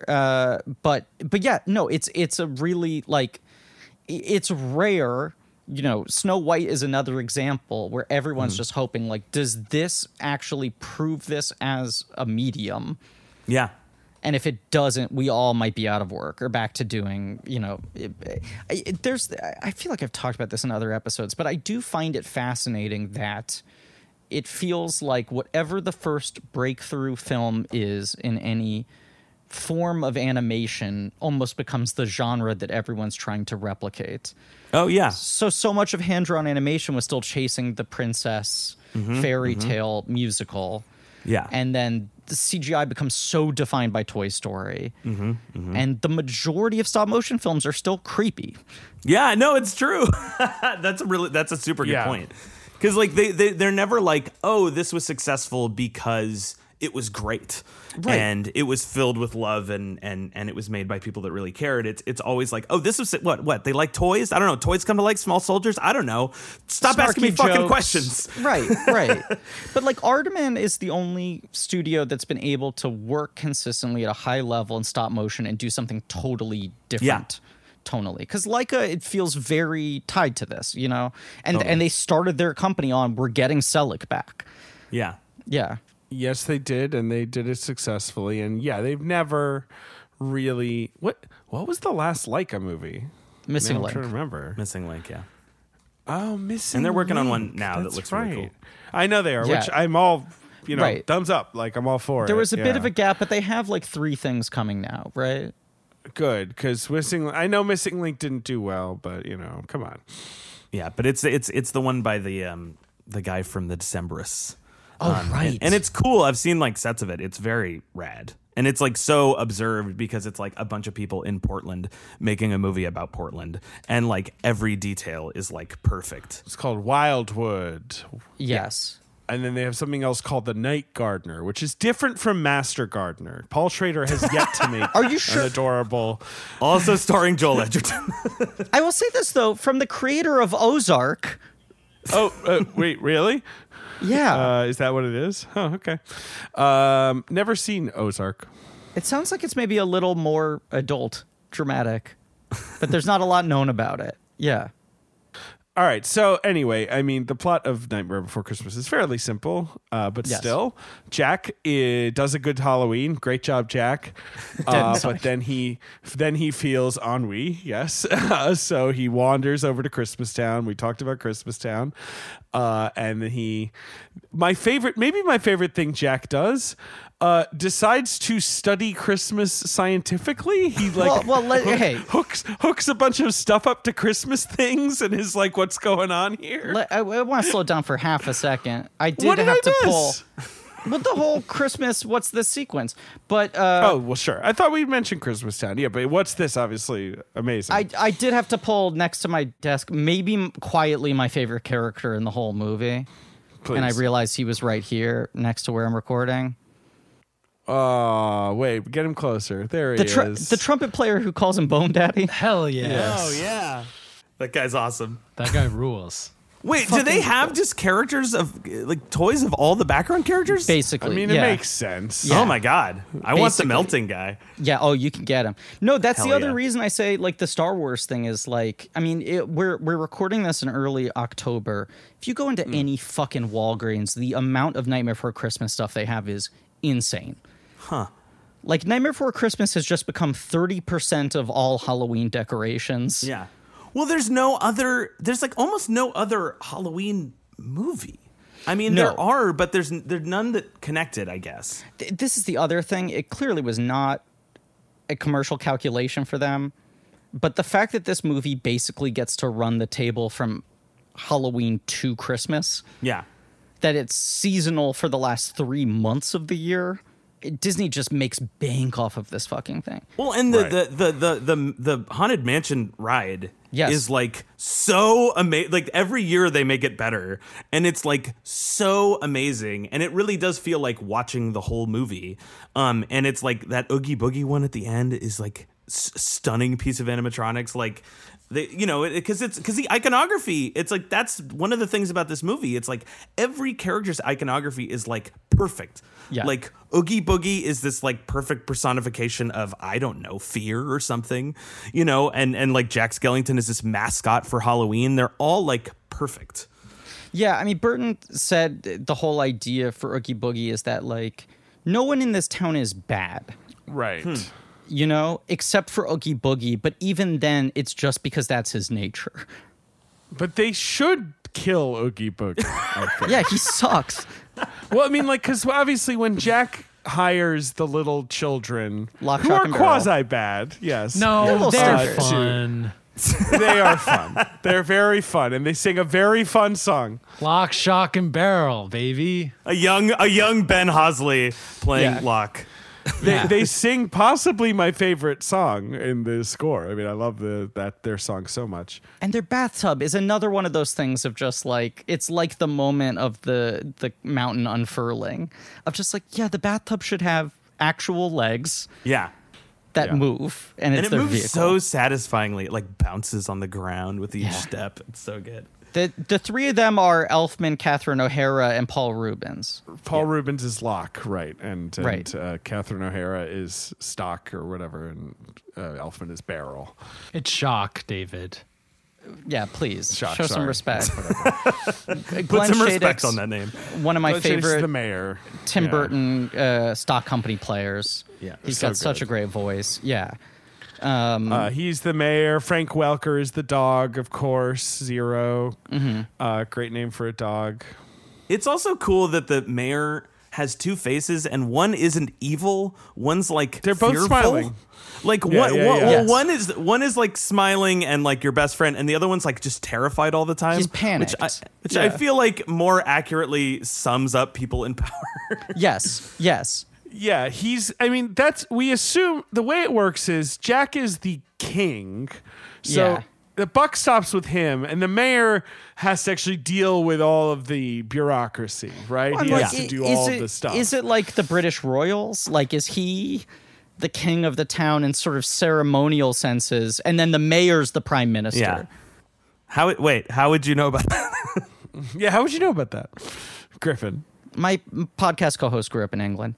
Oh boy. By the way, Carolyn Thompson in one of her interviews talked about growing up in I think I'm checking my notes, a town called Dislington, and I like lost my Dislington! mind. I was like, I have to bring this up on the podcast, hence this very sweaty transition. Wow. Wait, what? She didn't grow up in Dislington. What are you talking She spent a summer where she fell in love with reading in I think a town called Dislington. Wow, good for her. She Yeah. mentioned it like 8 times in this interview, and I was losing my mind. But when he hires the little kids, he's like, Right. keep Oogie Boogie away from this. And I'm like, why don't you keep Oogie Boogie away from your town? He sounds bad. You know he's bad. Right. David's in favor of martial law. Right. Instead, Oogie Boogie is like just building like a deck of card themed torture chamber down there. Yeah. No one's checking in on him. Oogie Boogie seems to all. have like diplomatic immunity. Like he's Right. just got his side of town. But yes, Jack falls through, falls in love with Christmas, comes back. does. I don't remember it's after or before him in the lab trying to synthesize Christmas, which I love. But the scene of him doing the town meeting is so great because there's this shift of Jack loving this fucking thing, assuming everyone else is going to be as excited as him about what he's discovered, and they don't get it. It's not spooky. Yeah. He's trying to sell for them like the loveliness of Christmas, and it totally flies over their heads. So he has to adjust the pitch on the fly and start to like skew it into scary directions, ending with the Sandy Claus thing. And then there's that brief moment backstage where he's just like, I guess that's what I had to do to sell it to them. Like he knows, it's like he gave a disingenuous pitch to the studio head in order to get the green light. Yes, And he's exactly. like, I'm hoping I can still get my thing made my way. But that's just what I had to do to sell it. But so, yeah, this is my question to you guys. Does Jack want to replace Santa Claus whole hog? Like literally just do everything that guy's doing? Or does he want to do his version of Christmas, which is what he ends up doing? You know what I mean? I kind of think he does. I think for a moment he does. It's like Griffin's saying. He's trying. Yeah. He's Tim Burton trying painfully to make it like, is this a normal movie? He's I trying don't to know. draw Right, the fox right. lady. Yeah, Like that's what it is. I think it's a movie about the fact that you cannot fundamentally change your nature, your right, basic because- core being. Right. He's like, give me a reindeer. And Dr. Finkelstein is like, yeah, sure, I'll give you a reindeer. Gives him a skeleton. But it's not like Jack responds to that with like, no, I wanted a reindeer. He's like, great, perfect. Just what I Right, wanted. Great, I love this. Like, and that's true of everything. It's not like his standards lower, but I think he is trying to perfectly replicate Christmas as he saw it, and he just wants the glory of being the guy at the center of that. And then some combination of like the concessions he has to make in order to get them excited to work on it and his just basic instincts coming out of him. He just makes a terrifying Christmas with skeleton reindeers and a coffin slut. Ben, do you think this is the best Christmas? Like, is this what you would like Christmas to be as a kid? You know? Just because it's a weird Christmas? I'm just throwing it to Ben. Well, I like video game. Like I like getting video games. If I got a video game system and then it bit me, I don't know if I'd be into it. So I love chaos, I love bugs, question. I love bones, but the presents in this movie, the way they're presented, they're attacking everyone basically. They are. Yeah. Yes. So I can't sign off on that. But what if it's delivered by a bone man? Does that help? Absolutely. Yeah. Absolutely. Ben, you're saying this, but if for this Christmas I gave you a wooden duck with bullet holes and sharp teeth on wheels, you would be thrilled. I would. That would be a really sweet present to give me. Shrunken head in a box? Something I really like. Right. Yeah, Shrunken Head 2 is actually kind of a sick gift. This is what I'm saying. You would be happy getting any of these presents. I know you don't want the thing to attack you. Yeah. But assuming it didn't then bite your hand, you would be happy receiving any one of these presents. Totally. You'd be thrilled. I would be thrilled. Cool striped snake. Come on. Well, striped snake, eating a Striped tree. snake, yeah, I mean, that's a lot of work. That's a big snake. A toothy wreath. A toothy wreath, yeah. Toothy wreath is fun. Toothy wreath I like. They're all so fun. And I love how, like, the Making Christmas number is so ominous. Like, it does sound almost like some, like, military march, the way it builds. Yeah. Well, and it's like these, I mean, am I crazy? Because you guys might know more about trailers than me. It just feels like these songs are used in like every trailer. Like, at least like What's This? I've heard in like 1,000 trailers. Absolutely. No, What's This became a real go-to like family comedy. Yeah, like I get get them in the Santa Claus or 3 or something like that. And then I watch so many trailers when I can't sleep for no clear reason.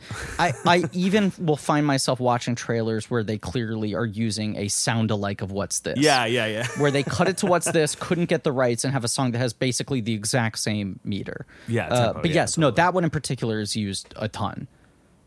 And it's so, I mean, it's so good. I was listening to it in the car, like after I watched the movie, I was like singing along to it. It's great. I once witnessed my friend with his son, who was maybe 3 at the time. His son was just saying, "I want to listen to Jack Skellington." Cool. And my friend was like, "Oh, that's not the name of a song. Which song do you want?" And he was like, "Jack Skellington." and so my friend was just sort of like, my friend was like, "Do you want This Is Halloween? Do you want Jack's Lament?" And he was like, "Where's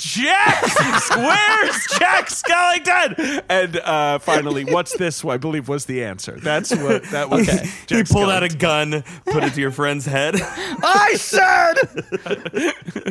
It was just one of those classic moments where I was basically watching a toddler live entirely rent-free in a grown-up's mind. Like, my friend was just about to melt all the way down. There's the moment in Making Christmas I love when he comes in with his like Elfman enunciation. Like the song's been like "Dana, Dana, Dana, Dana," and then it slows down and he does the like "I don't believe." Like it sort of slows down to his appreciation. I don't believe. Yes, right. It's so good. And then he ends that bit by laughing maniacally like a monster. Like he's trying to show appreciation of like, look at this magic around me. It's like he cannot stop being scary. I guess again, that is what I'm asking. It's like, is it that it's just so different, so that's exciting for him? Yes. He's and stuck in a rut. that's what's kind. Right, he's stuck in a rut. Yeah, but it's not like he sees Christmas and he's like, "This is what's going to make me likable." Because that's what I like about Jack Skellington. He's not trying to turn Halloween Town into something more palatable or whatever. No, and I don't think he's trying to be more likable. I don't think he's trying to change Christmas. But it's almost like trying to do Christmas reminds him what he liked about Halloween in the first place. Yeah. The more he butts up against it. I mean, even that moment when Lock, Shock, and Barrel finally come back with Santa Claus, and he's just doing the like, "I'm so excited to meet you." And Santa Claus is like, "You've kidnapped me." Right. And he's like, "I'm going to do Christmas great. I'll make you proud." And he's like, "Who the fuck are you? What are you talking about?" Well, and it's like, you know, Carolyn Thompson or whatever says in the thing that it's like, and Danny Elfman says in the commentary too, that he's like, he felt it was like him at the height of Oingo Boingo. Like he became a rock star, and for some reason he was bummed out. And this other thing, which isn't better or worse, made him re-excited about art again, which is like film composing. And he's like, oh, I want to do this. And I do think you're right, Griffin. It's just sort of like it feels exciting again. Like I got bored doing the same thing over and over again, and this feels new and different and exciting. And like, you know, by the end of the movie, he has no attachment to any of the core values of Christmas. He just wanted to do something new and like get everyone excited about it. And then when it's over, he's like, who cares? I like to do my thing anyway. I'm also realizing how much the relationship between Jack and Santa Claus, is just Rupert Pumpkin and Jerry Lanford. Yeah, totally. It's like, I will force this man to respect me. He is my idol, and I will at gunpoint make him respect me as an artist. That's a really good point. It's Danny Elfman going to James Earl Jones and James Earl Jones saying, I don't know who you are. You don't know me. Everyone at the town gets a Christmas job.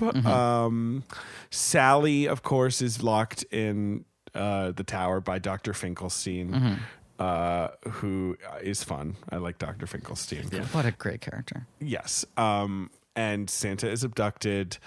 And I guess they're turning this all around, Griff, in 2 months. That's the implication, right? Yes. They're swerving right from Halloween to Christmas. Like, this is a tight schedule for them. Absolutely. Then what happens next before they actually do Christmas?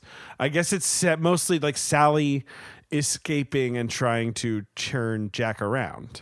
Yeah, Sally's trying to stop it from happening. She's the one person who sees that this is going to go wrong. Yeah. Yes, she sort of has like prophetic powers. Yes. Right. This whole midsection is them prepping Christmas while trying to get Santa Claus. And then pretty quickly, like once Santa Claus is in Halloween Town, he's handed back to Lock, Shock, and Barrel. Jack is on his way. He's got his Santa suit. He's got his sled. Fog, no worry. I got Zero. He can light my way. Zero is just so great. He's a good boy. Awesome. He's a good boy. So cool.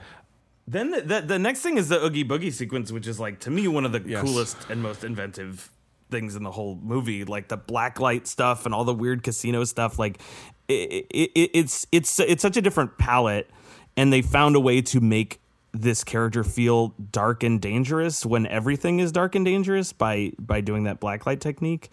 And also just like it is like one of Henry Selick's weird things. Like bro loves casinos. Yeah. Like in every one of his movies, there's like a weird like casino zone. He's like Sonic. Look, I also love casinos, and I am also like Sonic. So I support that. We should discuss the Cab Calloway thing, obviously. That feels like something that Danny Elfman and Henry Selick and Tim Burton all are like, weird old cartoon junkies who loved when, like, in a Betty Boop number, someone would do like a Cab Calloway It's that exactly. thing. Yes. Right. There's a Cab Calloway short, a Betty Boop short with Cab Calloway that I think is called Minnie the Moocher. I know he sings Minnie the Moocher in it, but it's one of those early shorts where you have live action animation coexisting. And Burton was like, as a kid, that would come in the rotation of like cartoon packages on TV, and always jumped out to me as like, who is this guy? What is he doing in a cartoon with Betty Boop? And when you're a kid, especially, like, Cab Calloway has a very bizarre presence. He doesn't sound like anyone else, existing with cartoon characters. So he had this sort of archetype in his head, which, like, the origins of most of American animation, it comes directly out of minstrel shows. There is this thing that we never want to discuss, but like Mickey Mouse and Bosco and Bugs Bunny and all these characters really are like the evolution away from Al Jolson into anthropomorphic animals, but they all start out in that vernacular. So a lot of early animation has this sort of jazzy tone to it, and these sort of racial caricatures. I remember, Griff, your favorite game, Cuphead. Yes, there's a lot of pushback on Cuphead. A lot of people were like, right, can you even do this style anymore because it's so rooted, in these sort of, even if you're not thinking of it. You're doing a pastiche of stereotyping. So Oogie Boogie was like Burton's big thing. Forbidden Zone plays with a lot of this as well. As I said, like Elfman's performance in that movie, he plays like the devil, but he plays him in this very 30s, 40s band leader style. He's not doing blackface, but it is in that kind of vernacular, certainly in the songs and everything. And then the two of them brought it to Thompson and Selleck, and they were the two who seemingly had pause about it. In that Movies That Made Us show, Caroline Thompson talks about being like, you can't do this. Tim, I know you think this is charming, but you are not thinking of the semiotics of this. This makes you look incredibly ignorant. And Tim Burton apparently punched a wall in protest. Was like, I want a jazzy burlap sack man made of bugs. They hired Ken Page. Yeah, Ken Page, who is black, and is an incredible actor. Right. He's wonderful, and he's played Oogie Boogie Broadway many times, legend. I feel like. Yes. He was Old Deuteronomy. He was the original Old Deuteronomy, yes. I think he was the second guy to play the lion on Broadway in The Wiz. Sure. After Ted Russell went to do the movie. I mean, he has like an incredible resume and like performs the shit out of this character. I mean, I'm sure that this is a common feeling. Maybe you guys felt this way. Well, Michael, you saw this later in life, but when I saw this as a kid, I was very scared of Oogie Boogie. Yes. And I didn't like when he was Bugs. I loved when it was Bugs. I have to say, I had completely an opposite reaction. Same big bug fan. 7-year-old David just did not like it. I didn't love him before he was Bugs, but when he was Bugs, I was like, I can never unsee that. That really unsettled It's a bridge me. too far. I will say this. I remember because my mom wouldn't let me see this in theaters when it came out, despite me wanting to so desperately. There were toy commercials for this movie playing in regular rotation, and I had a bunch of the toys before I had seen the movie. Because I was like, if you're not going to let me see this fucking thing, at least you got to pay me out at Christmas time. You got to make this good in some way. There was a store near my elementary school that sold lighting fixtures. Like, it literally just sold lamps, and for whatever reason, the only thing they sold aside from lamps was Nightmare Before Christmas toys. Was it on the Bowery? That's like the classic lamp district down there. No, I want to say it was like on like 13th between 6th and 7th or something like that. Okay, sure. Yeah. It was like a small... That's like the lamp sub-district. Yeah, it was like a small like lighting fixture store, and it felt... In retrospect, the owners must have just liked this movie. But they sold all the action figures, and I'd walk by it every day at school, and I'd be like, Mom, you're getting me these fucking toys. I'm telling you.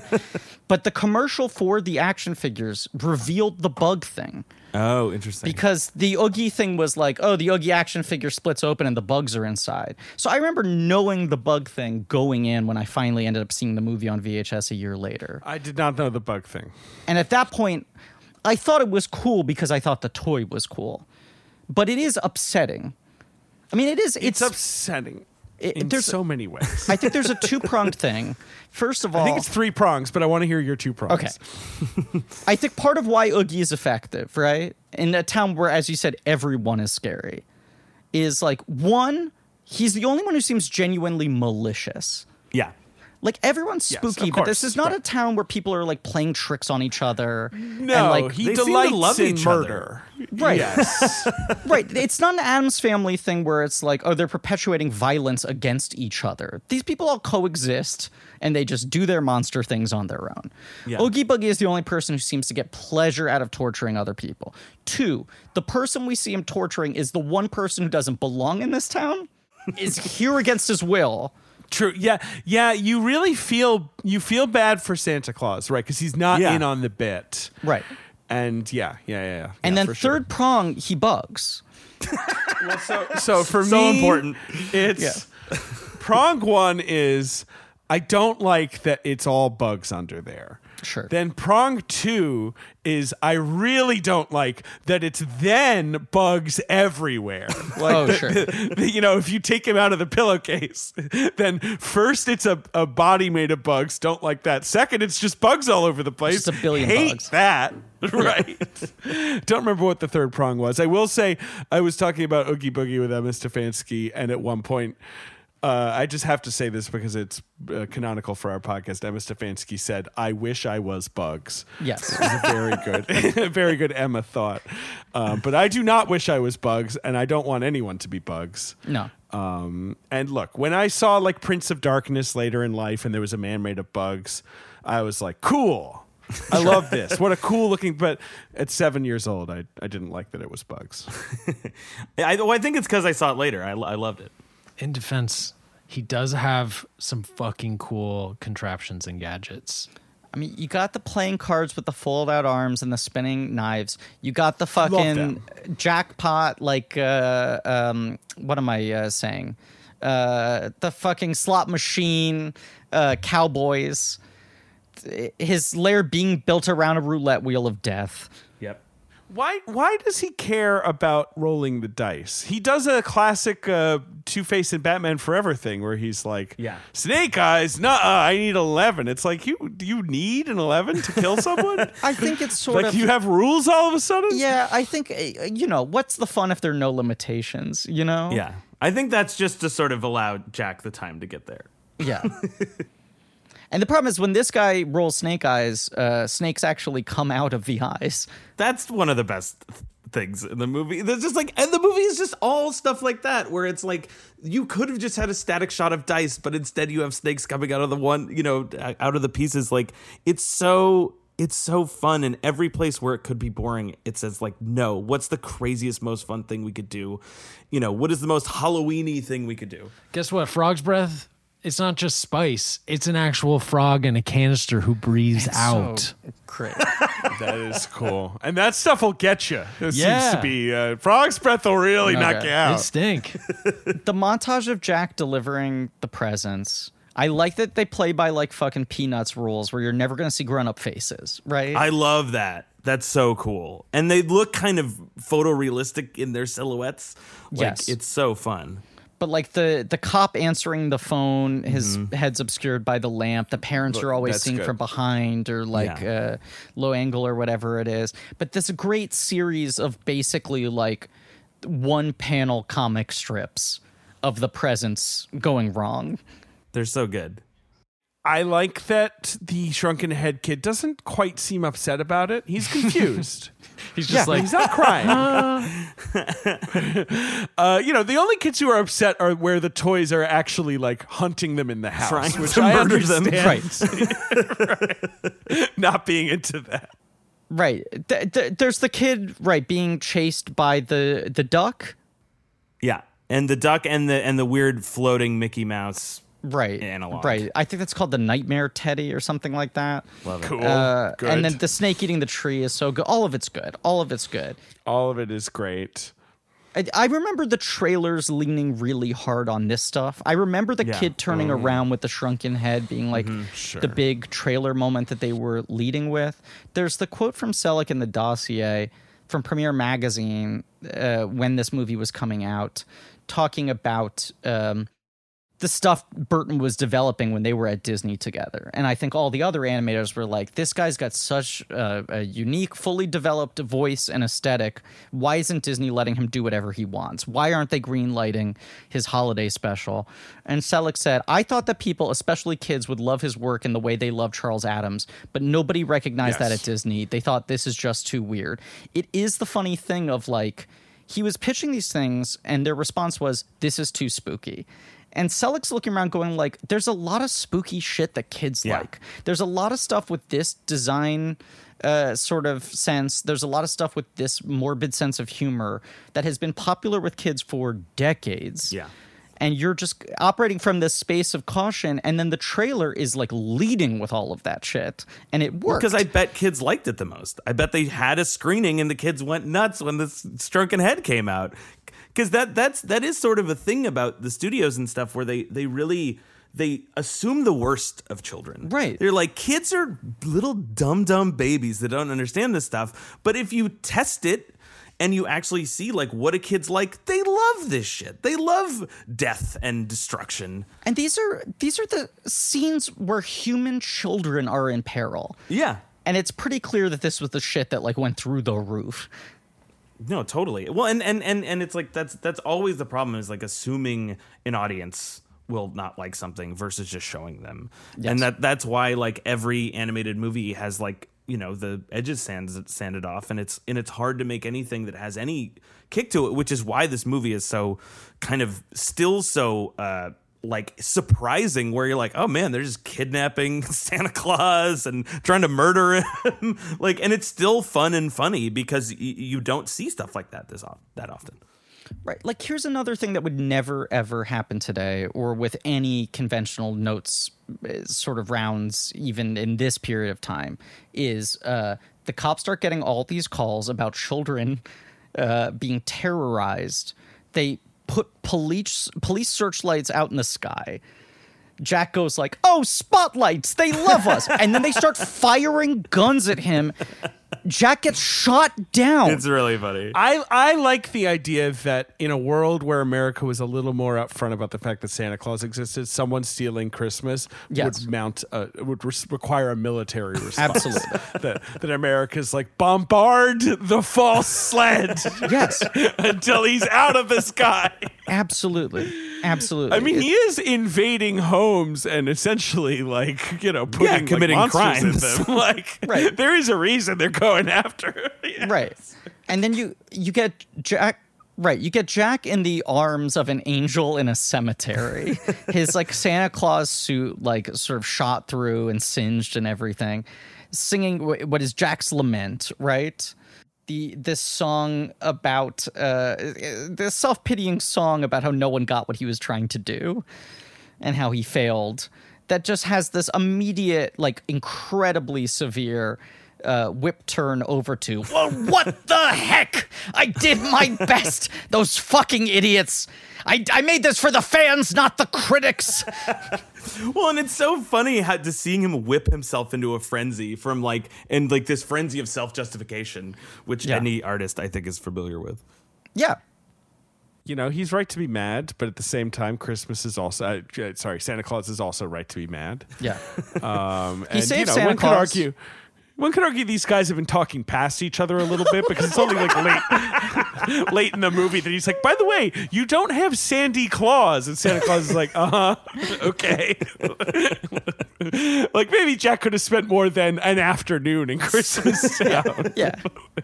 It's real, what Jason Concepcion called page 10 knowledge.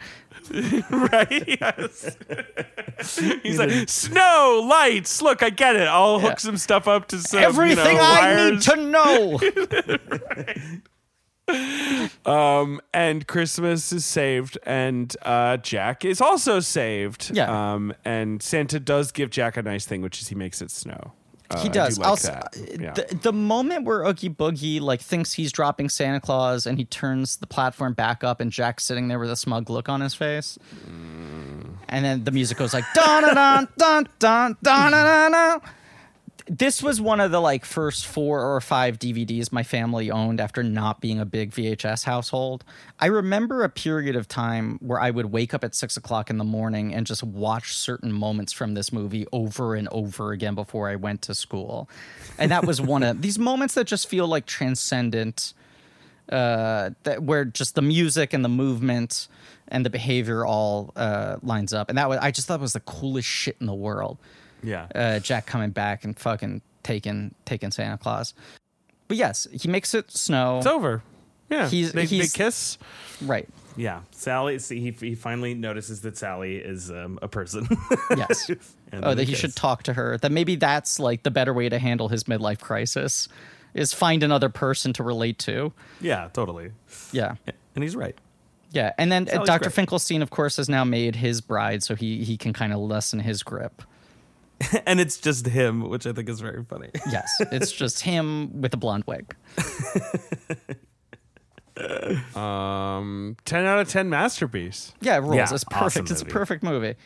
It is a movie that is so good that it triumphs over the cultural ubiquity that now exists around it. Yeah. right? Yes, totally. Yeah. It is 0% diminished in my eyes when you were actually watching the thing. Yeah. Right. Because it's every frame is just spewing with love and invention, and you can't deny it. Yeah. There have been multiple times in the last 20 years, because it's basically like it comes out It does okay. It went from being like, could this be a blockbuster, to this movie is maybe a little too outre, to then overperforming relative to their lowered expectations. Right. It made $50 million, which was seen as like basically sleeper hit, you know? Right. Like, Oh, interesting. I thought it was more of a flop. no, it did well. Like it flop relative to how insane the Disney numbers were at this time. Yeah, but I sure. think they were like all Aladdin or whatever. right. But Yeah, I think they were happy with how this ended up. the thing was, it did a lot better than Disney's big release of that year, which was non-animated release. Oh, Three Musketeers. The Three Musketeers, which That Disney was had their spent big a fall fortune hope. on. Right. Yes, and I think Three Musketeers ended up around 50 and cost like twice as much. Right. So they were sort of like, look, all right, you know. And then I think just very quickly, this movie starts doing incredibly well on video, starts doing incredibly well every time they replay it on TV. 3 years later, they're still making merchandise. There was this period, I mean, I'd go to the local comic book store near my house, and they had all the expensive Japanese Nightmare Before Christmas toys, because the movie had clearly stuck there more at first Oh, interesting. and had stayed in the conversation, and then this stuff was getting imported to the US at jacked up prices. So then they started making American stuff. Then in 2000 they re-released it in theaters, and it does like $300,000. They released it on like a couple screens. And then post Chicken Little, they convert Yes. this to 3D. They actually take the time to do it properly.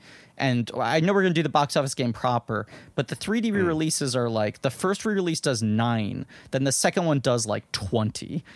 Oh, It wow. did 15, but yes, it grows. It's crazy to think about. Right. really. This movie basically gets to like $100 million through multiple re-releases. They at a certain point dropped it. It was like growing and then it dipped down. But then even in 2020, when theaters weren't really reopened, they re-released it and it made another $2 million in like October 2020 when it's just drive-ins. You know, it's a good movie, so that's why. It is. There multiple times they floated, as the legacy of the movie grew, to Burton the idea of trying to make a sequel.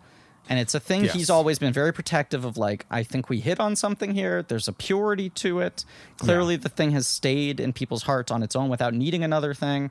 There's a video game that's not particularly good that's like a continuation of the story. And I think they might have written a sequel book at some point from Sally's perspective. That's like partially the events of the first movie retold and then a continuation after that. Those are like the only two official sort of narrative continuations. But it seems like the thing I'm curious about, there were a couple times it would get floated that Disney wanted to do something new. And then Burton would do an interview and he'd be like, I beg them not to do it. I beg them not to do it. And it was unclear if Burton actually had kill rights or if they were still deferring to Burton because they want to be in Burton business and they know they can't do it without his name attached to it. They can't do it without his approval. Right. Or with, you know, if he was out there decrying it, you know, that's going to kneecap the movie. So, yeah. Now, the last 10 years, Burton has done so much Disney.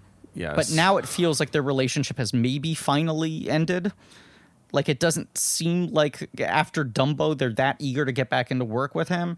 And the last couple of years, it started getting floated again. And who knows if there's any validity to this, that they've been exploring the notion of trying to do a live-action remake, which is the world's worst idea. Oh, boy. Well, but I'm seeing here that Chris Pratt will be playing Jack Skellington, so... He's working really hard in the voice. And it's going to be something unlike anything you've ever heard from Jack Skellington before. This is Halloween. Hey, guys, it's Halloween!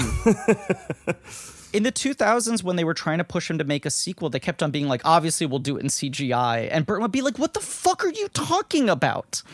Even he knows that's unforgivable. Yeah. And I think that you know, I also think that's why it's such an indelible classic, is because there's nothing ruining it. No.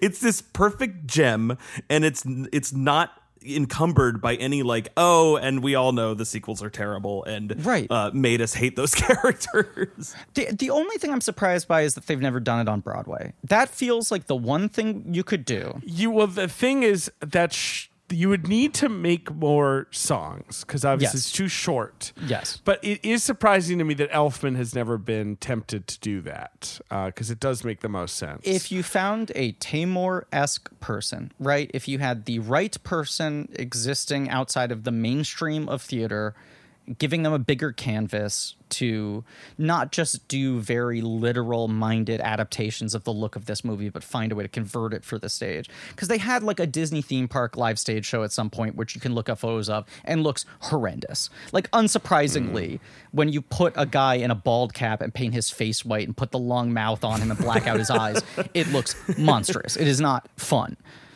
But I think you could do something more representational. Like a mask, yeah. Yeah. All right, look. Box office. Here's some. We'll play the box office case. Oh, Also sure. on a game. I also want to note this film was nominated for an Academy Award for visual effects. I believe it was the wow. first animated film to ever get such a nomination. Yeah. Kubo gets one as well, I know. Yeah, it's happened a few times since, Yeah. but I believe this was the first. It lost to Jurassic Park. Heard of it? Yeah, fair enough. Yeah, I mean, fair enough. Both good. I mean, especially since Jurassic Park, the winners for that Oscar are Dennis Muir, Phil Tippett, and Stan Winston. Yeah, you know what? You know, I mean, it's a real murderer's row. Yeah. Yeah. Anyway, but obviously, there's no animated Oscar back then. It opens. We're gonna do its first wide weekend. Right. It did the classic Disney limited release on like 5 screens, and it at the time had the second highest per screen gross in history. I guess so. It did well. Yeah. I guess in that little way, but then it expands to just 563 theaters. So it's Okay. it's taking its time and opens number 3. Okay. Number 1 at the box office is a comedy that had been new the week before and has actually jumped up to number 1. Huh. It's an adaptation of a sitcom. It's not Addams Family. No, that's 91. No, it's like Which Caroline way Thompson worse. also wrote. Which she rules. did. I mean, she was the hot goth movie writer back then. Okay. It's not Beverly Hillbillies. It is the Beverly Okay. Hillbillies, a Penelope Spheris film. Yes. Dabney Coleman, Diedrich Bader, Jim Varney. Cloris Leachman, Jim Kind of a stacked Varney, cast, Lily yeah. Tomlin, Leah Thompson. Yeah. Yeah, actually, kind of a great cast. I haven't seen the Beverly Hillbillies. I haven't seen it. Ben? Haven't seen it. Wow. You would have been my closest bet for someone having seen that movie. I saw it in theaters. Wow. It was incredible. No, I don't remember it at all. Fine. Yeah, it's probably fine. Apparently, Dolly Parton plays herself. Sure. As we said, it was directed by Penelope Spheris. It's just interesting that it jumped to number 1. So, Yeah. that's something. How do they end up there again? They strike oil? Correct. Excuse me, it's very, very obvious what happens, okay? Jim Varney's character becomes a billionaire after inadvertently finding crude oil on his property while firing his gun. Because he's shooting a jackrabbit. And then they decide Beverly Hills, that's the place to be now that we have money. Yes. Now that they have $1 billion. Number 2 at the box office is a action science fiction film. 2 big stars going head to head. Action, science fiction, 1993. Is it Demolition Man? It's Demolition Man, a Killing favorite love of it. mine. We were supposed to introduce it together at Nighthawk, and then I died, and you had to do it alone. That's correct. I introduced it myself. I hope everyone enjoyed that. I believe I flailed my arms around a lot. I mean, you love And that then movie. apologized to Christina afterwards. I do love that movie. I think it's great. And I stuck around to watch at least some of it at Nighthawk, and I do love how it opens. It's like LA is on fire. The Hollywood sign is on fire. It's like a helicopter shot. And then the title just says Los Angeles, 1996. It's really fun. Yeah. We wipe our butts with 3 shells. They sure do. Number 3 is Nightmare Before Christmas. Number 4 is a live action Disney film that was a big hit. In 1993. It's not 3 Musketeers. No. It's a live comedy. action Disney comedy. Huh. Does it have... It'll warm your heart. It'll warm my heart? Yes. It's a heartwarming comedy. Does it have a big comedy star in it? No. Well, it has a comedy star in it, although he is a supporting character. Okay. Is it like a family comedy? Yes. I will say I saw this movie in theaters. I saw The Three Musketeers in theaters, and I saw Nightmare Before Christmas. I was really, I think, seeing any PG or Yes. below movie. No, at this I'm like, point. I must have seen this movie, right? Yes. In Oh, theaters, you've it was definitely like seen big, this movie. culturally ubiquitous thing. Yeah. And how it's a It- big it- hit. it- What? Yeah, culturally ubiquitous is strong, but it was kind of a word of mouth hit that lingered in the culture. It made $68 million. Okay. So it was more that it was a surprise hit because it didn't really have like a big star. It was more. Do you want me to tell you? You want more clues? Yeah, give me another clue. It's a floundering sports film. Oh, it's not. Sports. It's not a Mighty Ducks. No, And it's not Big Green. no. And you said it is Disney, right? It is Disney. It's from Walt Disney Pictures. It's Little Giants? 1990. Not No, Little Giants. that's You not guys are Disney. missing the fucking forest from the trees right now. It's staring you in the face. What? It's based on a true story. Okay. Can you tell us which sport? Or does that give it Yeah, away? I'm going to tell you which sport, but it's going to give it away. I know the answer. It's Cool Runnings. It's Cool Running. There we go. Yeah. There we go. It would have been funny if I was like, oh, yeah, no, I can tell you the sport, bobsled. Do you know what it is now? Yeah. We're just buffaloed. Haven't seen it since theaters. Maybe I've seen it once on TV. Yeah. That, I mean, I haven't seen it probably in 20 years, if not more, but I remember finding it fun. Yeah, I liked it. Yeah, a fun, cute movie. Yeah. Number 5 at the box office is another inspirational sports movie based on a true story. Okay. Is it one of the Prefontaine movies? No, those are later and depressing. Okay. This is It's inspirational. Truly inspirational. It'll make you cheer. What studio? Sony. I mean, Sony. TriStar. And is it based on true story, you said? It sure is. Okay. It's a Sony TriStar based on true. Is it Rudy? It's Rudy. One of my favorites. He was so short. I mean, can you imagine Yes. why I like Rudy so much? Because I believe he was 5'6". 5 foot nothing is, I believe, what Charles S. Dutton says. 5 is foot what nothing, Charles S. 100 Dutton nothing. I am really dazzled by this, by the way. I listen to the podcast all the time, and it's like I always thought that like I'd get at least a couple. I'm Yeah. nowhere near any of these. Griffin is just like shooting 3-pointers from the half court. I mean, to half be court fair, line. I own the soundtrack to Rudy on vinyl. I'm always By ready Jerry to talk Goldsmith. Rudy. It's I incredible. bet you that's a good soundtrack. yeah. Incredible score. Yeah.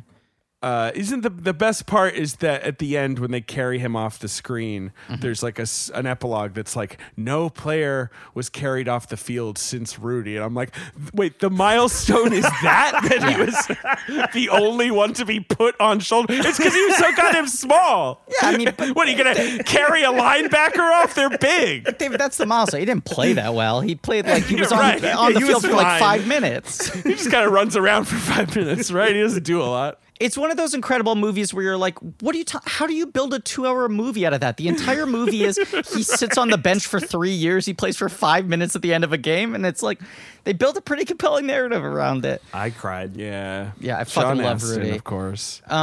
Rudy's pretty good. This movie does. I'm just looking here. I wasn't looking at this weekend, Sure. but it jumps to number 1 in weekend 3 and stays there for weekend 4. So it like did kind of, you know. That is correct. It's 2 screens, then 563 screens, then they add another 1,000 screens. It goes up 31% in the third weekend. and it finally gets knocked off, ironically enough, by The Three Musketeers. I know. In mid-November. Yeah. And then Adam's Family Values comes out, and then in comes the most quotable protagonist in film history, Mrs. Doubtfire. Mrs. Doubtfire, where the run is, Griff, and this is just for your amusement because you're Yes. a box office Yeah. nerd, okay? Yeah. She swings in Thanksgiving, number 1. Okay. Next weekend, What's she pulling she's down? number What's she 1. pulling down weekend 1?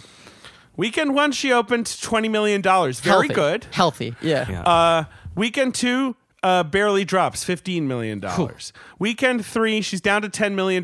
Wayne's World 2 knocks her off number 1. Yeah. Weekend 4, The Pelican Brief comes in. Yeah. Okay, but Doubtfire's making another 10, basically. So just- Doubtfire's just holding steady. It's a quiet 10 The off to weekend- the side. Yeah. The week after that, Doubtfire climbs 3%, but Pelican Brief is still number 1. Okay? That's Yeah. Christmas. And then New Year's weekend, Mrs. Doubtfire surges, climbs 74%. Oh, yes. knocks the Pelican Brief down. Just a fucking and then haymaker. Then the next weekend, Mrs. Doubtfire remains number 1. She's finally stopped by Philadelphia.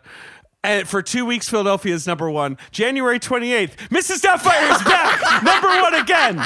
I'm not kidding. For the It's listener fucking at home, crazy. The fire in David and Griffin's eyes is like shining right now. They're ecstatic. It's so wild. Secondhand getting chills about Mrs. Doubtfire's Mrs. box office run. Doubtfire. Anyway, she's not even in the box office for this weekend. But No, but we what a had to run. talk about it. We had to talk about it. Yeah. Some other movies in the top 10. Malice with the famous Aaron Sorkin, I am God monologue. The Joy Luck Club, which was sort of like another Disney release that was sort of a quiet hit. Wayne Wang's movie. Something called Judgment Night with Emilio Estevez and Cuba Gooding Jr. I've never heard of this movie. Nothing. So Stephen Hopkins, sort of gangster movie. If you Dennis say so. Leary's in it. Yeah, I don't know. The Good Son, the Macaulay Culkin is I evil remember movie, Yes. which I remember as a kid being so scandalized that existed. I was I like, agree. He's not I allowed to hated be it. in a movie like that. No. Yeah, I was yeah. so mad. I was like, it was like Hollywood Hogan or something. It was like the heel turn from Macaulay Culkin. It was also one of those things where it was like, oh, Macaulay dropped his quote from 8 million to 5 million in order to take on more challenging material because his dad manager thought he needed to expand. Like it was like cushioned in between Macaulay vehicles. He was like, we need to start showing different sides of Mac. And then number 10 at the box office is The Age of Innocence, and I'm just assuming, just off the top of my head, that film was directed by James Ivory or something. Let me just check here, see who directed this. Yeah, Martin quickly. Scorsese! Oh, my monocle fell out. David, you're wrong. He only makes gangster films. He just keeps on making Oh, the same that's right, self-indulgent that's right. gangster films over and over again. But He's you know never who the made real anything up. gangsters are, Griffin? Who? It's New York high society in the 19th century. All that too. Yeah. I thought you were going to say the critics giving Scorsese an easy pass as he keeps on making Pablum. And that's it for this episode. Unless there's anything else we need to discuss, but I don't think there is. Michael, any final points? I love this movie. I love all these movies. Watch them all in a row. It's a blast. And yeah, hey, it was an honor and privilege to be here. Seeing you guys excited about the Miss Doubtfire thing was maybe the highlight of my month. And it was a real treat. So thank you very much. That's very sweet of you to say. Well, thank you for coming on. What do you mean? You're the best. What are you talking about? Get outta here. Yeah. Long overdue. Excited to have you on again sometime. And very excited Yeah. to see what you do next. I rewatched Mitchell's last night to be fresh. It's such an excellent film. Wow, that's very And, nice. among the many things that are impressive about it, you tweeted, I think, right before the Oscars last year, your manifesto that was part of your pitch. Which I stole from the Pixar guys who made a manifesto before they made Toy Right. Story. And I was like, oh, that's so cool. We should do that. The sort of defining thing, I mean, but it's what we're talking about with like the Pixar guys trying to start a new wave with computer animation, and this movie with stop motion, where it's just like, can we expand the idea of what an animated film is? What are we not going to do that everyone else is doing? And what are we going to do? And I read that thing. I read it when you posted it. I read it again last night. It is truly like inspiring. Oh, It that's is nice. exciting. It is so nice to read someone in the position that you're in who gets to make movies, really trying to use that to push boundaries. And it's a lot of what you said there. I'm trying to find this. And it came purely out of insecurity, because I was like, oh god, it's too scary to think about making a movie. Shit. And I was like, maybe if I could hype myself up and really kind of blow smoke up me and Jeff, who made the movie. We could blow smoke up each other's asses. We could really make it seem like we're doing something great. But it actually really helped, like, writing that stuff out, because it forced the crew too to be like, you said you were going to do this thing, remember? And it's like, shit, we have to do it. You know, we have to do a new art. Because at one point, like, the studio was like, just make it look like The Incredibles. Who cares? The Incredibles looks good. And I was like, yeah, maybe. I guess it'll be more money. And, you know, and then the crew was like, what are you doing? You said it was supposed to look different. What are you going to cave? And I'm like, no, shit. Okay, you guys are right. And it's hard to fight those battles in the studio. But that's why I love and respect a movie like this and all the movies from those Pixar guys. It's like, it just, you know, you have to treat it like a jailbreak, and like you're stealing the keys to your dad's car and driving off a mountain or whatever. Look, we'll spend the next month talking about Henry Selick's battles to continue getting these things made within studios. There's a really good quote here we didn't read in the episode that I just want to get to close this out. It's a Sight and Sound interview that Selick did in December of '94, so I guess this is a year after the movie. And he says, I'm definitely working in commercial films. The budgets are high enough to mean that I have to respect the fact that we want the films to pay for themselves so we can make more. But the audience is more open than Hollywood imagines. So I'm always trying to put in more than an audience can handle. New imagery, new techniques, even pushing novel storylines. The commercial rule for me is the stranger the imagery, the straighter the story. You can't bend it too much. In my own films, I've often used very realistic images and very disjointed storylines because I'm more interested in tone poems than tight little stories. But in the films I'm doing now, I like to have understandable stories so I can go a little further on the visual side. That's rad. That's why he's the king, man. Yeah, no, he figured it out. For as much of a difficult time he has getting movies off the ground, there's a reason his films linger. Yeah, totally. Thank you for being here. People should watch Mitchells versus Machines again. Check it out. We need those clicks, guys. We need those clicks on Netflix forever. It's on the flicks. Excited to have you on again sooner rather than later. And excited to see what you do next and everything else you do. Thank you. Thank you all for listening. Please remember to rate, review, and subscribe. Thank you to Marie Barty for our social media and helping to produce the show. Thank you to Alex Barron and AJ McKeon for our editing, Joe Bow and Pat Reynolds for our artwork, JJ Birch for our research, who is very relieved that he doesn't have to read 87 books about Kubrick anymore for each episode. The most written about filmmaker in history. Thank you to Lynn Montgomery and the Great American Novel for our theme song. Go to blankcheckpod.com for links to some real nerdy shit, including Blank Check special features, our Patreon feed, where we are doing the Roger Moore Bond movies, and very soon coming up next, the 2 National Treasure films. A National Treasure diptych due to overwhelming demand. Next week, James and the Giant Peach with the aforementioned queen of bugs and books herself, Emma Stefanski. Right. That's right. One of those guest bookings that just felt like, well, obviously we should have her in the movie based on the book about bugs. It has to happen. Has to happen. Yeah. And it's on James Peach. And as always, Jack Skellington is a dang-ass freak. Oh, he's so hot.